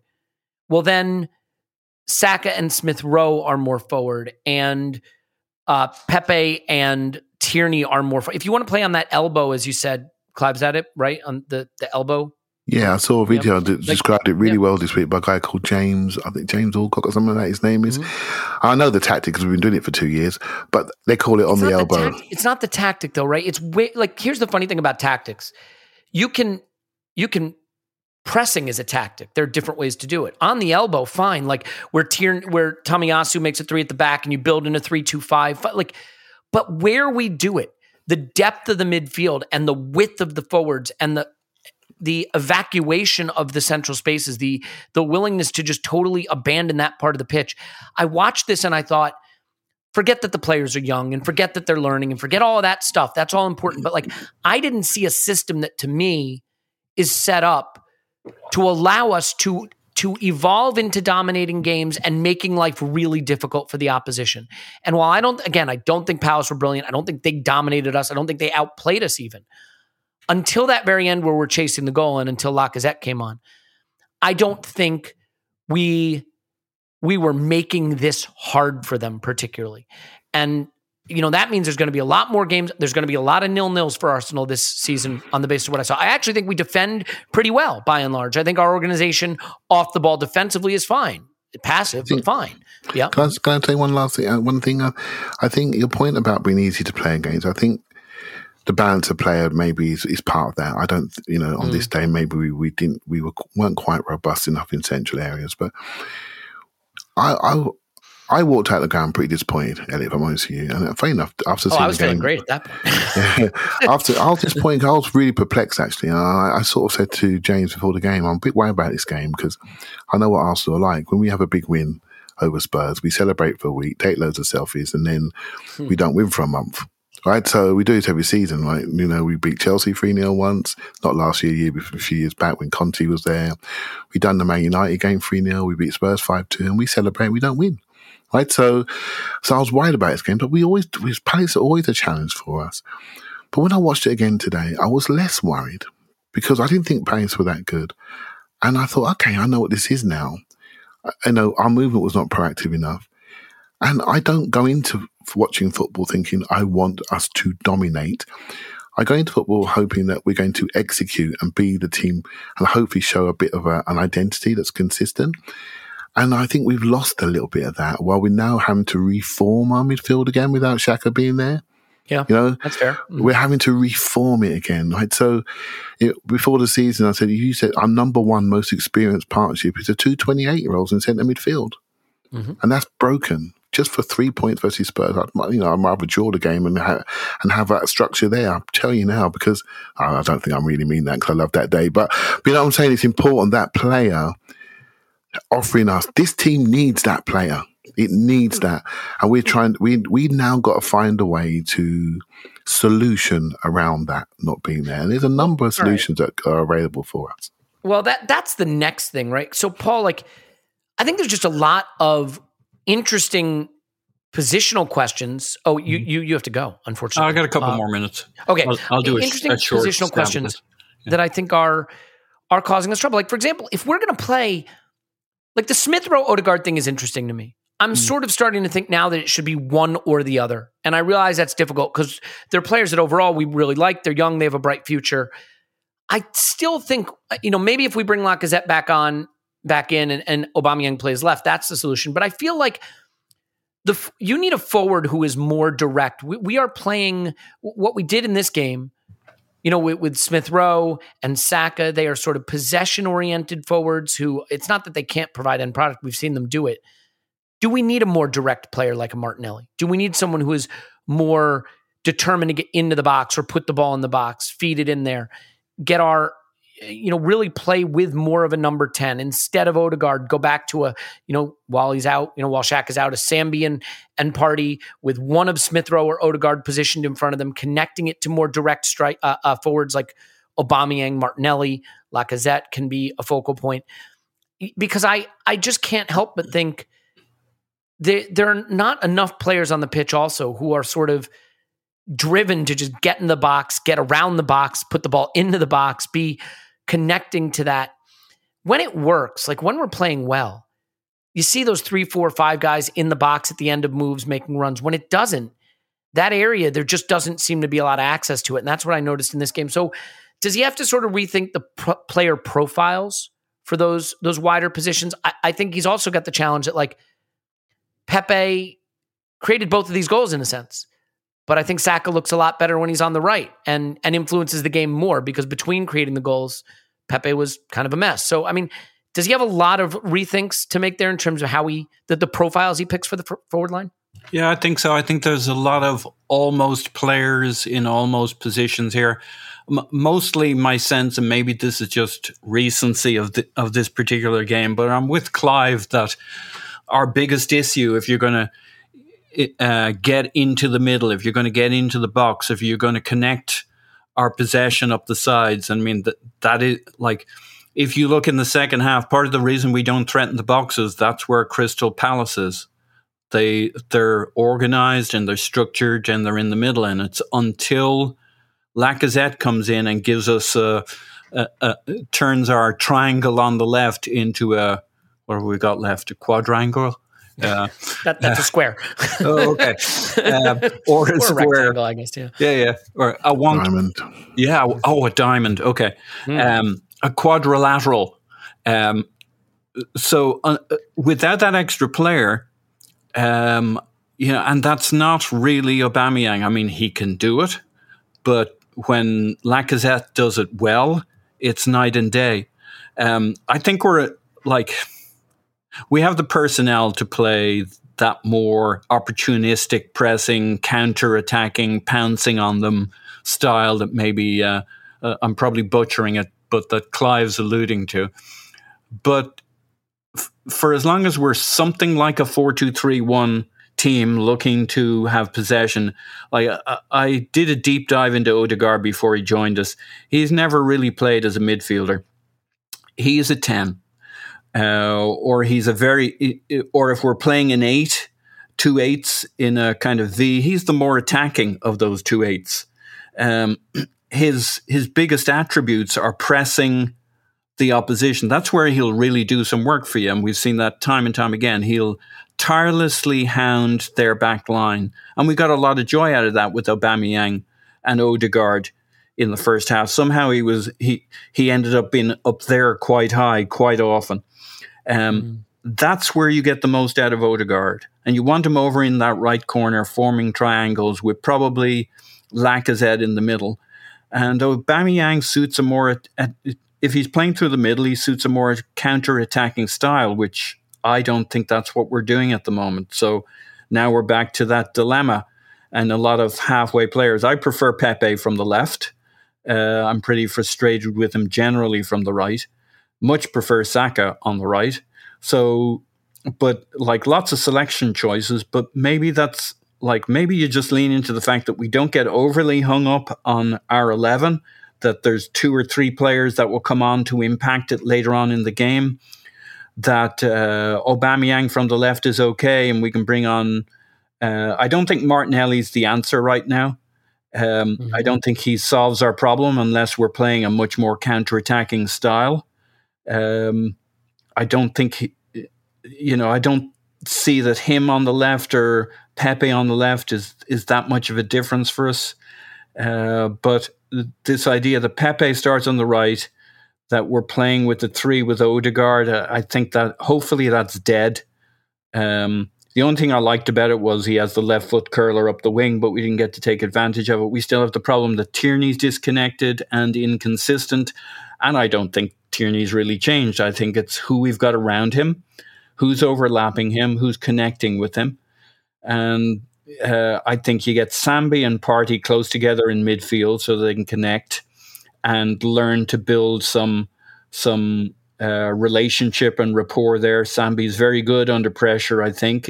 If those two guys know who's around them and kind of have the owl eyes in the back of their head and get comfortable to those two guys there being there, then they'll stop making those dumb mistakes. Don't push Sambi out to the back left full back position, and be a little bit more regular in your 4-2-3-1 with Odegaard. Get Pepe on the right, probably Lacazette through the middle, and Aubameyang on the left. Or fine, start some games with Aubameyang through the middle and put Pepe on the left, or whoever you want to put there. But I that's it for me. I wouldn't make too many changes from a straight up 4-2-3-1 with those two as our pivot, Sambi and Partey. Let them build relationships. Let them absorb pressure, because those two can play out of pressure if they know who's around them.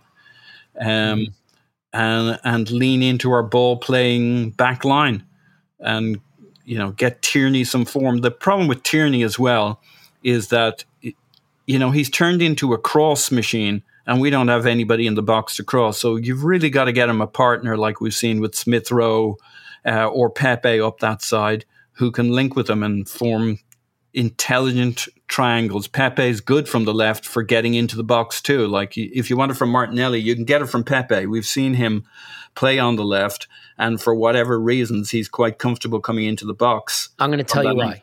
Yeah. I thought about that. Well, I'll let you go, and then you can listen offline and find out why. Okay. Paul's on Twitter. Pause my pants. Thanks, Pause. Woohoo! So, Clive, I think this is one thing where there's a little bit of not misunderstanding.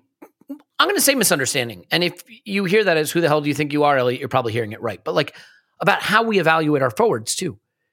Because a lot of people are really frustrated with Pepe. And I am in that group, by the way. And I am not going to sit here and pretend that he's been great.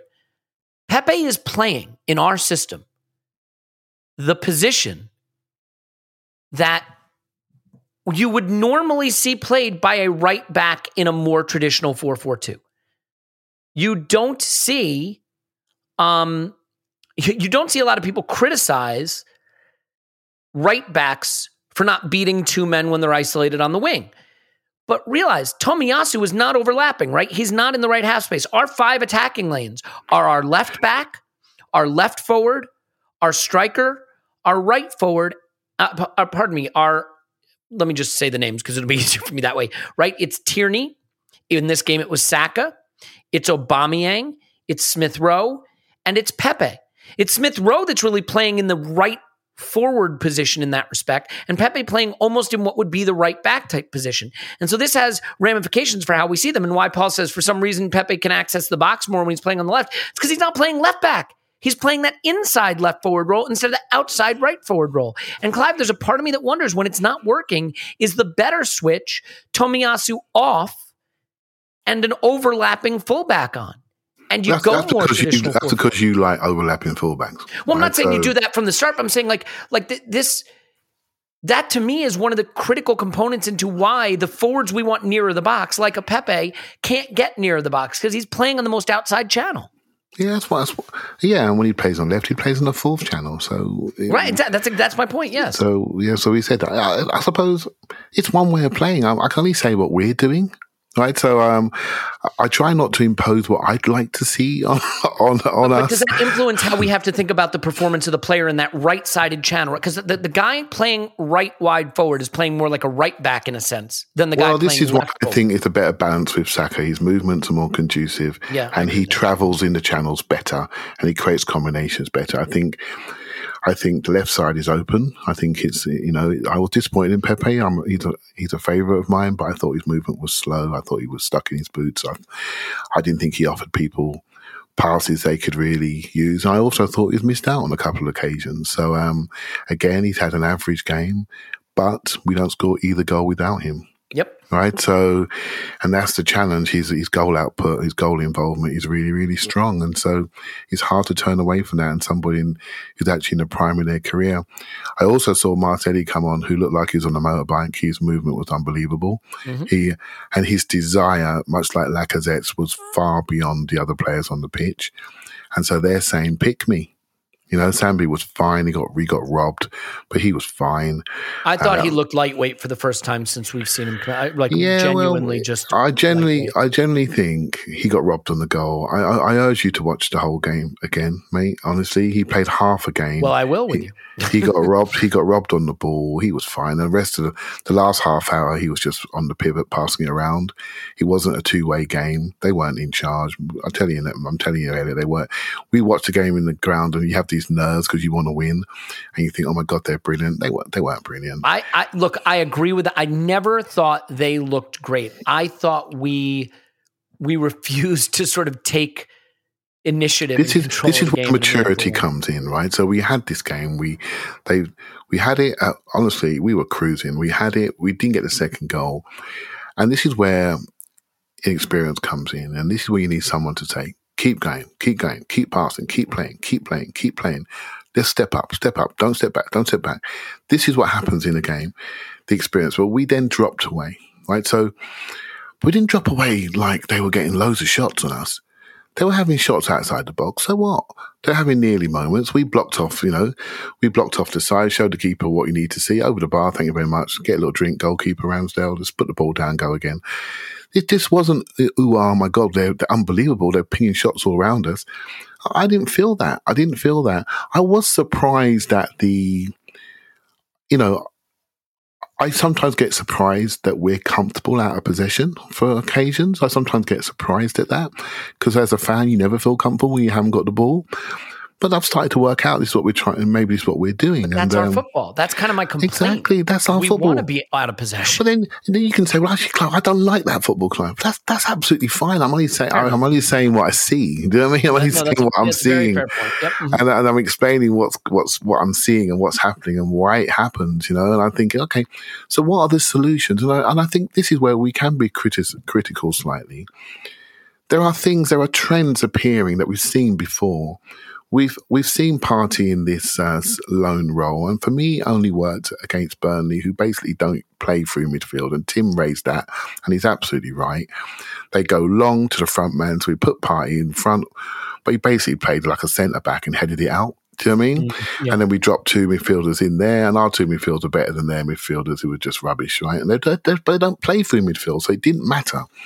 When teams play for midfield, we have a problem, right? So I don't want to see that anymore. I saw it against Villarreal. I don't want to see it anymore against teams that play. No, we can't do that. So we have to learn that. Our season picked up last season when we took Saka off the left, put him to the right. We split him and Tierney, made them on opposite sides. Suddenly we had offensive power down both sides. Well, I've seen that now. So now it's time to go back to that. Simple as that. We can decide who's playing on the left. I don't mind who it is. I don't mind if it's Martelli, Aubameyang, or Pepe. But make sure we split up Saka and Tierney. That's important to us. That gives us the dual power down both sides and intelligence, and we can create the triangles and diamonds again. Because we didn't have any on Monday night. That's for sure. Now, because we've lost Xhaka, I'm now more open to having Lacazette down the middle of my pitch because we've lost the pillar player. The only other partner I've seen apart from Xhaka, and by the way, Xhaka and Partey, I used to think that Xhaka needed Partey to play well, but I actually think Partey needs Xhaka to play really well. Partey is an 8 on the slant, Xhaka is a 6. We don't have number 6 in the club apart from El Neni. And people ain't going to like that. But Lokonga is an 8. Maitland-Niles is an 8 who can be a bit more defensive, and Elneny is the only true 6 that we have left in the club apart from Xhaka. Now, the only partner I've seen Partey play well with apart from Xhaka has been Elneny. Right? So, because he allows him to be who he is, to be more engaging, go and jump on people and send us off on a transition. So there are options available for us and how we want to play. Now, because we're nurturing a young team and young players, every time we have an indifferent result, I shouldn't be saying, let's get the old guys back. And that's what the coach say. You know what? I'm going to play through this because at the other side, we're going to have the experience. We're going to gain the experience to manage these moments. We won't gain the experience if we keep dropping them every moment when we have a bad time. So it's going to be interesting to see which way Arteta goes, because every time we have these moments, we get a better player on the outside of it. That's what should happen. That's what happens when you play. That's why people go on loan and get games, so they learn these things.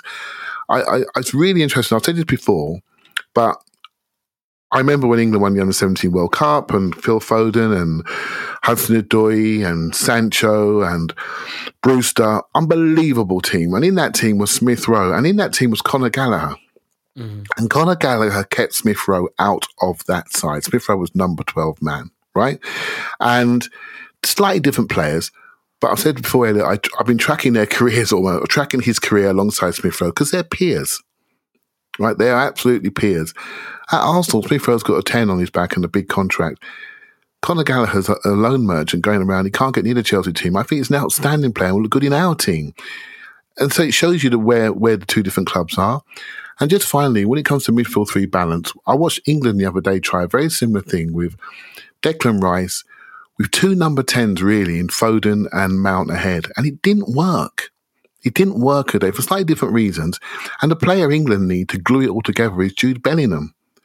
We haven't got that glue player. That glue player is probably Partey. So for us, we haven't got the 6. But for England, they haven't got the 8 on the day. And if they put the 8 in there and Rice, Bellingham and say Foden, then all bets are off, right? We've got the balance right. We have to find a balance at central area. Now we've lost Xhaka. I'm not sure which way to go on that, if I'm honest with you. But we have to find a balance and a slight tweak of style so that we can control the areas we want to control and we don't nullify our better players. There are lessons we have to learn. Let's get Saka back where he should be. Let's get Partey on the slant so we can engage and create transitions for our transition forwards. And because we've lost Granit Xhaka, I think Lacazette, as a leader and a captain of his team, needs to play more football for Arsenal Football Club until we fix that solution.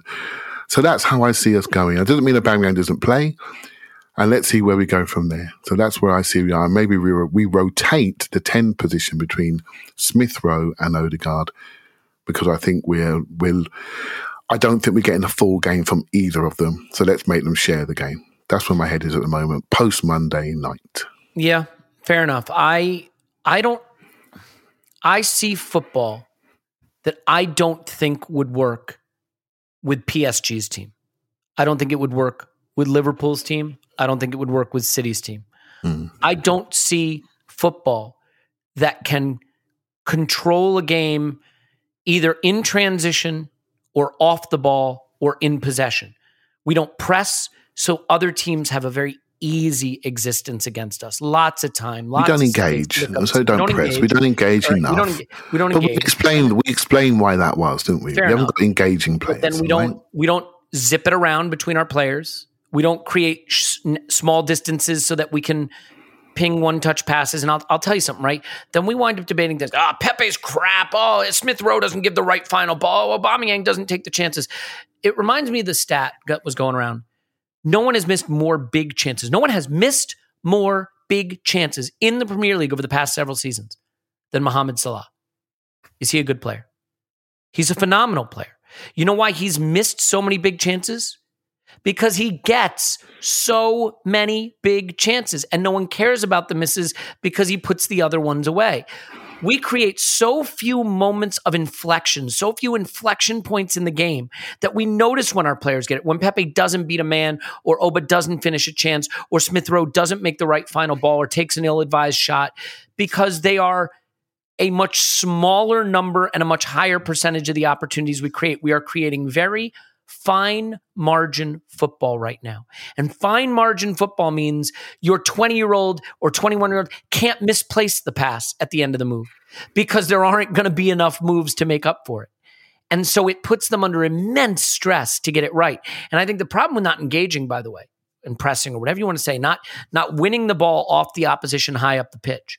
We so rarely, Clive, get to play in broken play. We so rarely get to attack defenses that aren't set, that aren't in position, where we can exploit the space, and I think that's the kind of thing that means you have to be even more precise. I'm saying this for a long time. Right? If people know how to stop people, the best time to get people is in transition when they're less prepared. Right. So, and that's what we need to do. You need to do things quickly and you need to attack people and go for their throats. Right. It doesn't mean that we're playing counterattack. It's just retain, transition football. What you do when you win it. Right. How you spring, how you go, how you create. And I think that's more natural for us with the players that we have. I'm not saying that that's the football that I want to see played. I'm just looking at the players that we have and when they switch on, when their lights come on, and when their body language changes. That's what I'm seeing.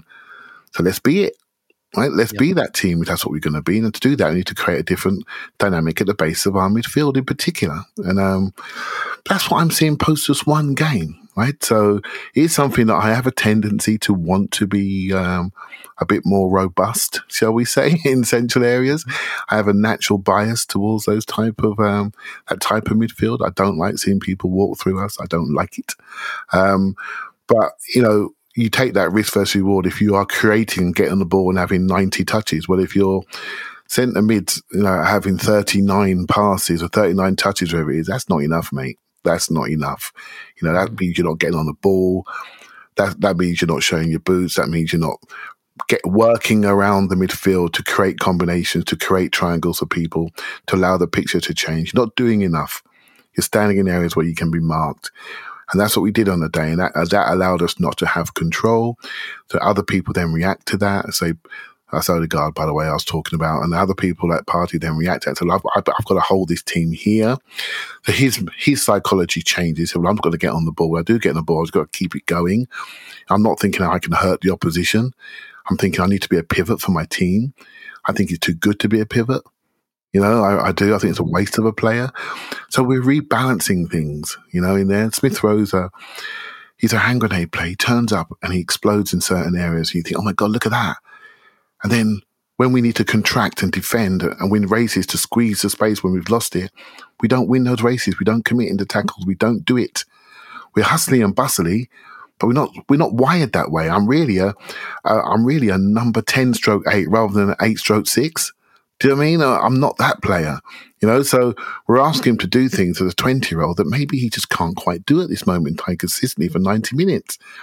And so we are still discovering who we are, I'm afraid. I know it's a bit frustrating, Elliot, and you might say, well, Patrick Vieira has found out who he is. I think he's put structure in place. And we've lost our structure, strangely, through an injury and maybe a slight change in centre-forward play. And so my message would be, let's add some structure back in that we've got in the club to give us that comfort as we progress up the pitch. And let's see if we can dominate teams a little bit more based on that structure. I don't think we can do it with the players that we select in this team. And that's a hindsight thing, because I actually said on paper that was the best team we could select. But too many 6 out of 10 performances, not enough ability on the ball to make up for the lack of structure we showed on the day. And I think the only thing that I would say that you wouldn't, where I'd go further, is to say, we're nearing 2 years now with the man picking the team, lining up the tactics, designing the approach to the game. You'd think at this point we're rounding that corner where we all know how we want to play, how it's going to be effective, what it's going to achieve, the players that can get us there. It was a big summer for additions, but they're young. I totally confess that. But I did find myself at this game saying, what is this football?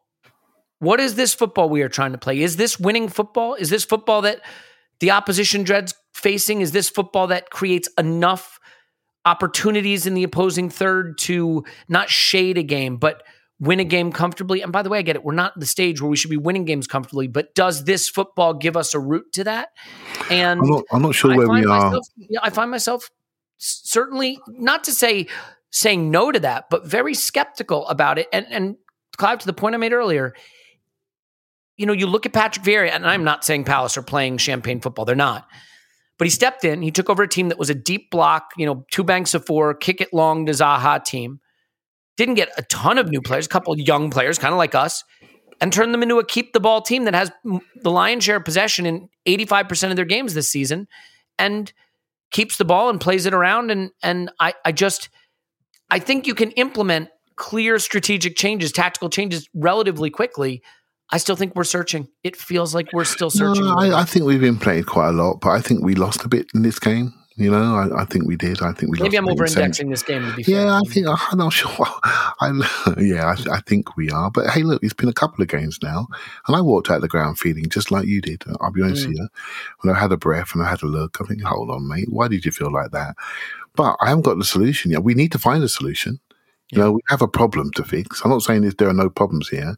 We have a problem about central midfield. We tried something. I don't think it worked. No, but we tried it, and lots of us wanted to try it. So it didn't work. We can't hammer it if it didn't work. A lot of us wanted to see the 4-3-3 or the 4-1-4-1, however you want to describe it. And so those players on that pitch that was selected, we weren't thinking, oh my God, this team's terrible. There was no uproar before the game. No, I think it's the best 11 he could have picked was my opinion of it before the game, certainly. And, and let's be honest, that team, it's not a bad team. It's well balanced. We had a number of players that didn't play very well.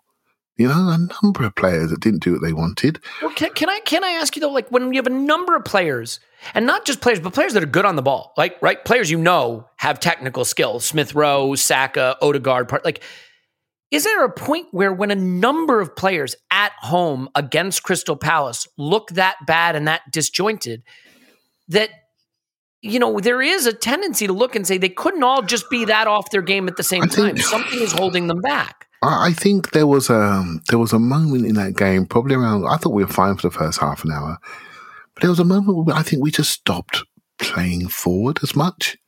And we had 5 final third entries for half an hour from the 15 minutes and a half. But the opportunity was there. I promise you, if you watch it, you'll see the opportunity was there. But we didn't make the movements. We didn't demand the ball. We just were disjointed, and we lost ourselves for a bit.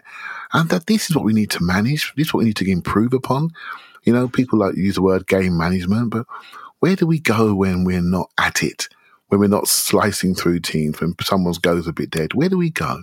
Because what we did do was invite people onto us, and they gained territorial confidence and then could play a more of a pressing game. Their possession wasn't hurting us, but their ability to take the ball from us was hurting us. That's what's hurting us. And their ability, I'm telling you now, mate, their ability to kick us on the transition discouraged us and took them. And because we weren't getting to their final third, because we were being kicked down in the middle third and not having a price paid for it, continually kicked down on transition, they gained some confidence. And we came after half time and we were in it. We were on it. And we just gave a stupid goal away. And when we gave the second goal away, we were on top of that period as well.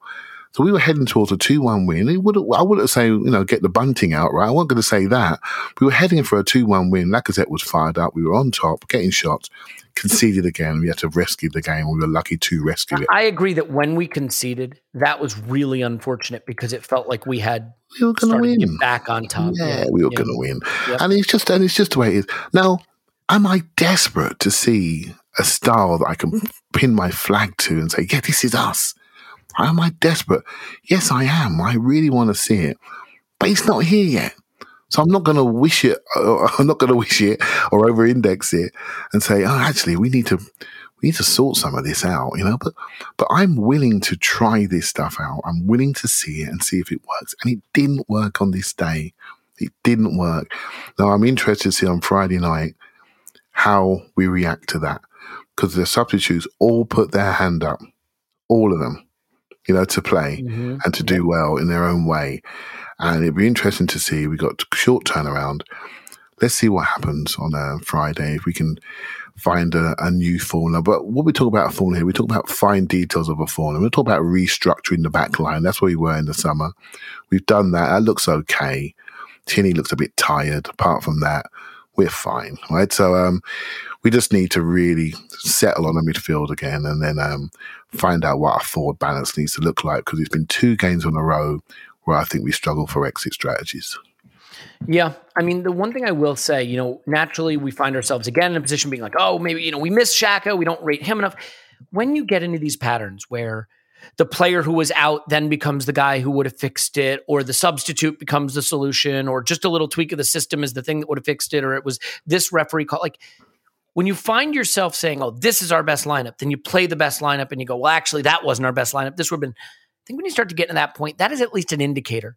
Something about the way we're trying to play isn't right, because everything we try within that system always feels like, oh, it was missing Xhaka, or, oh, actually it was missing, this. I'll give you 2 other sort of solutions, right? Mm-hmm.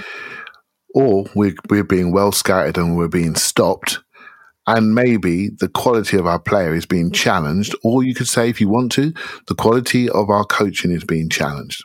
One of those 3, you choose. Depends where your mind is, right? So we were stopped by them quite well, but we still managed 16 shots or so, 17 shots, and we had a bit of pressure, and we were just dumb on the ball, which gave the scoreboard, for me, an unfair reflection from Palace's point of view. But I will say I enjoyed looking at them. I enjoyed how they're challenging themselves to change how they play. I enjoyed it. I really enjoyed looking at them. But they're doing the same system as us, mate. Sure, exactly the same. But that's the thing, right? Like, I always hear the reasons why we can't expect to be good at the type of football we want to play. But then I look at, like, Brentford, who are hell to play against and press like crazy, and Brighton, who have very little elite talent but can keep the ball effectively, and Palace, who even without their best player can keep the ball for the lion's share of 50% of a game, or whoever it is. And these are teams that are not packed with elite top level talent, young, old, or indifferent, and can do the things that they're being asked to do in a way that looks very effective for the talent level they have. And so I find myself getting a little bit frustrated by the suggestion that it's a missing player or an age issue, or it's the weather, or it's the pitch, or whatever it is that is the reason the system isn't looking like a hybrid Liverpool, Man City in their title winning seasons. Like, I want to ask you a final question and hopefully a quick answer. Just, do you sense a football that is a whisper away from being champagne 3-point football, match in, match out? Because at some point, if you say, I think what I'm struggling with, Clive, and what this performance really worried me about, especially on the heels of the Brighton performances, I don't see, like, we're just around the corner from this really being football that racks up 3 points week in, week out. And, like, if it's not getting there, that's what we're trying to get to, right? I realize we're not going to win every game, but you're trying to look at football that you say that's going to be, is this winning football? Yes, this is winning football. I don't think we're there yet. I don't think any of us think that, do we? I don't know. Yeah, I don't think we're there yet, right? We're building towards that, right? We're building towards something. I'm not sure. It's like, I've noticed you, the 2 games previous, I couldn't see a Spurs hammering coming before we went out there. Couldn't see it. And I couldn't see a humbling, because I thought Brighton was way worse than Palace. No, Brighton, we could not get out. We were absolutely strangled in wide areas and down the middle. That was far worse for longer periods. Right. Again, their efficiency in the box was terrible, and we got away with it, right? But we didn't respond. We didn't have any attacking verve. We didn't have any attacking periods where we were, in any way dominant. For the first half hour of this game, we were fine. The last 25 minutes, we were fine. Even when they scored, we were fine. So this was way better than Palace. But maybe there was an expectation. I just wanted to see a nice win, and we just didn't get it. And I came out of the ground feeling quite depressed, actually, about how we played. But then I said to myself, come on, man, this is why. Look at our midfield 3. Look at this. Look what we're trying to do. And we had a balance issue there. And we were, teams only kick you because they feel they can. You know what I mean? And they kicked us a lot, fouled us a lot. And I'm not saying they kicked us off the pitch, but they weren't afraid to stop us on the transition, because they know that's what we're good at. They're not going to let us do it. They're going to foul us, and the game needs to be managed appropriately. Right? Yeah, I still think you have a goal. You have a choice in football, right? You can try to emphasize the things you're good at, or you can try to nullify the things your opposition are good at. You know, they looked at us and said, do both. Yeah, they said Arsenal attack left massively, and they transition. If they transition, they get a break. You take them out. Just take them out. They were really smart letting us play from the right, because I don't think we carry the same threat when we play from Tomiyasu and well, this is where the Saka thing, we need to fix that, right? Because Saka's on the right-hand side. I think we're different, right? Yeah, I totally agree. We need to fix that. So we need to learn our lessons and say, look, let's get back to what we know that works. We know that Partey's not good in his own. We know that Saka's better on the right. Let's stop messing about. Let's get a partnership going in centre midfield. Let's get our top boy on the right-hand side where he's basically world-class. Right, and we can choose what we do on the left, and then it's as simple as that. Right, let's learn the lessons that we have learned painfully. Let's not make the same mistakes again. And I'm afraid that's the bit. That bit is on the manager, right? That bit is on the manager. But as I say it again, when that team sheet came out, I was all for it. I would have liked to see them swap over between Saka and Pepe, if I'm brutally honest. But when they're lined up, we're not talking about two duds. Pepe played like a dud, and Saka was kicked off the pitch. So we had to reform. We had nothing out wide, and our central midfield was not as effective as it could be, and it has been on occasion. So we ended up with a 2-2 draw at home. And you know what? Some days when you're not playing your best football, and there are days when we play better. This wasn't one of them, in my opinion. Some days when that happens, you do need things to go your way. You know, football isn't always easy, and when things go your way, you know, sometimes it can make the difference. And I will end by saying, while we should have played better, and it is not an excuse for not playing better, 99 times out of 100, we get the red card for the kick on Saka. We go up a man, and I think we go on to win. And so we compounded the bad day of not playing particularly as well as we needed to, with a referee who was incompetent throughout, but in one of the clearest moments of a red card you will ever see, didn't give it. And I've read, and I don't know if it's true, that he's been stood down for Premier League games this weekend. So who's that, Mike? Mike Dean. Mm-hmm. I could be wrong. I just glanced at that, but it's. I thought there was some glaring factual with refereeing. They really focus on fact, you know, not just opinion and interpretation. And there were situations there where there were two clear bookings he did not come back for. You know, and when the player had gone past and the ball was not in playing distance, and the player was taken out, which is absolutely fine. That's your prerogative. You can do that if you want, but you shouldn't be allowed to do it without punishment. That's the key. Saka did it. Absolute stick-on booking. The card was out so quickly, no one could believe it. Right? So it felt factually incorrect for me, and that's not interpretation. That's just generally what happened. And he waved it. The reason why he'll get punished for that, if it's true, Elliot, is that he waved for advantage, which means he recognised there was a foul. And then didn't come back to do the punishment and just had a little chat. So that's unacceptable. That's how it goes. You know, it sucks, right? Because like, I love the equalizer. I'll take an equalizer when you haven't played well. A 95th minute equals. You're absolutely kidding me? Of course I'd love it. But like, you know what I would have loved more? To get the benefit of being up a man in a game when we weren't playing well and have that just sort of bail us out a little bit, get the 3 points, and on we go. But it didn't happen. Yeah. So I don't want to bail out the manager I don't want to bail out the fact that you are absolutely entitled to feel you want to see more, right? You want to see more. We all want to see more. I'm just saying what I see and what we're developing into.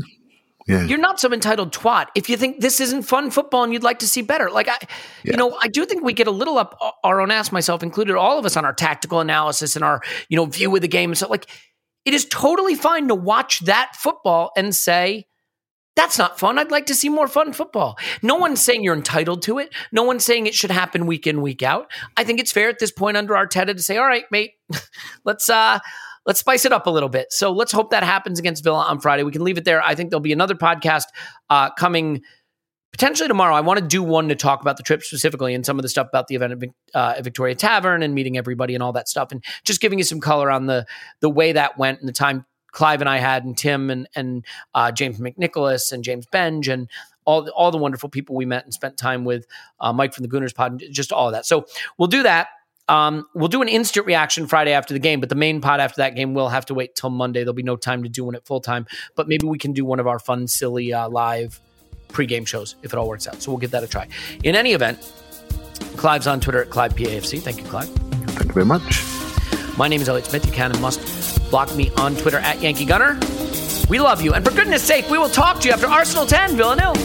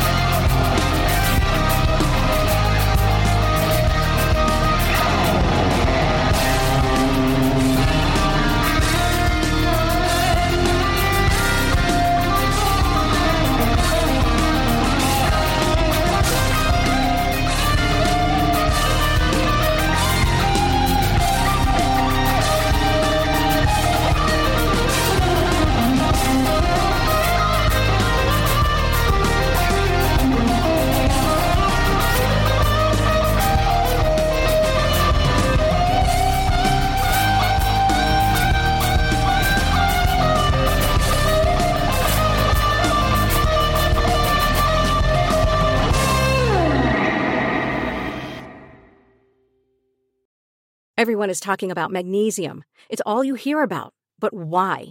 What do we know about magnesium? Well, magnesium is the number one mineral that 75% of Americans are deficient in. If you are a woman over 35, magnesium will help you rediscover balance, energy, and vitality. Magnesium supports more than 300 enzymatic reactions in your body, including those involved in hormonal balance. From functional medicine doctors to mental well-being and female hormone experts, we all know that magnesium is the one mineral to improve all aspects of well-being and health. But which one? Magnesium Breakthrough from Bioptimizers, the trusted choice recommended by leading experts with 7 best-absorbed forms of magnesium to ensure your body receives the support it needs for overall well-being. Go to bioptimizers.com/balance today and use code BALANCE10 for 10% off. Support your journey to wellness at bioptimizers.com/balance. Magnesium Breakthrough from Bioptimizers, your foundation to optimal health and vitality.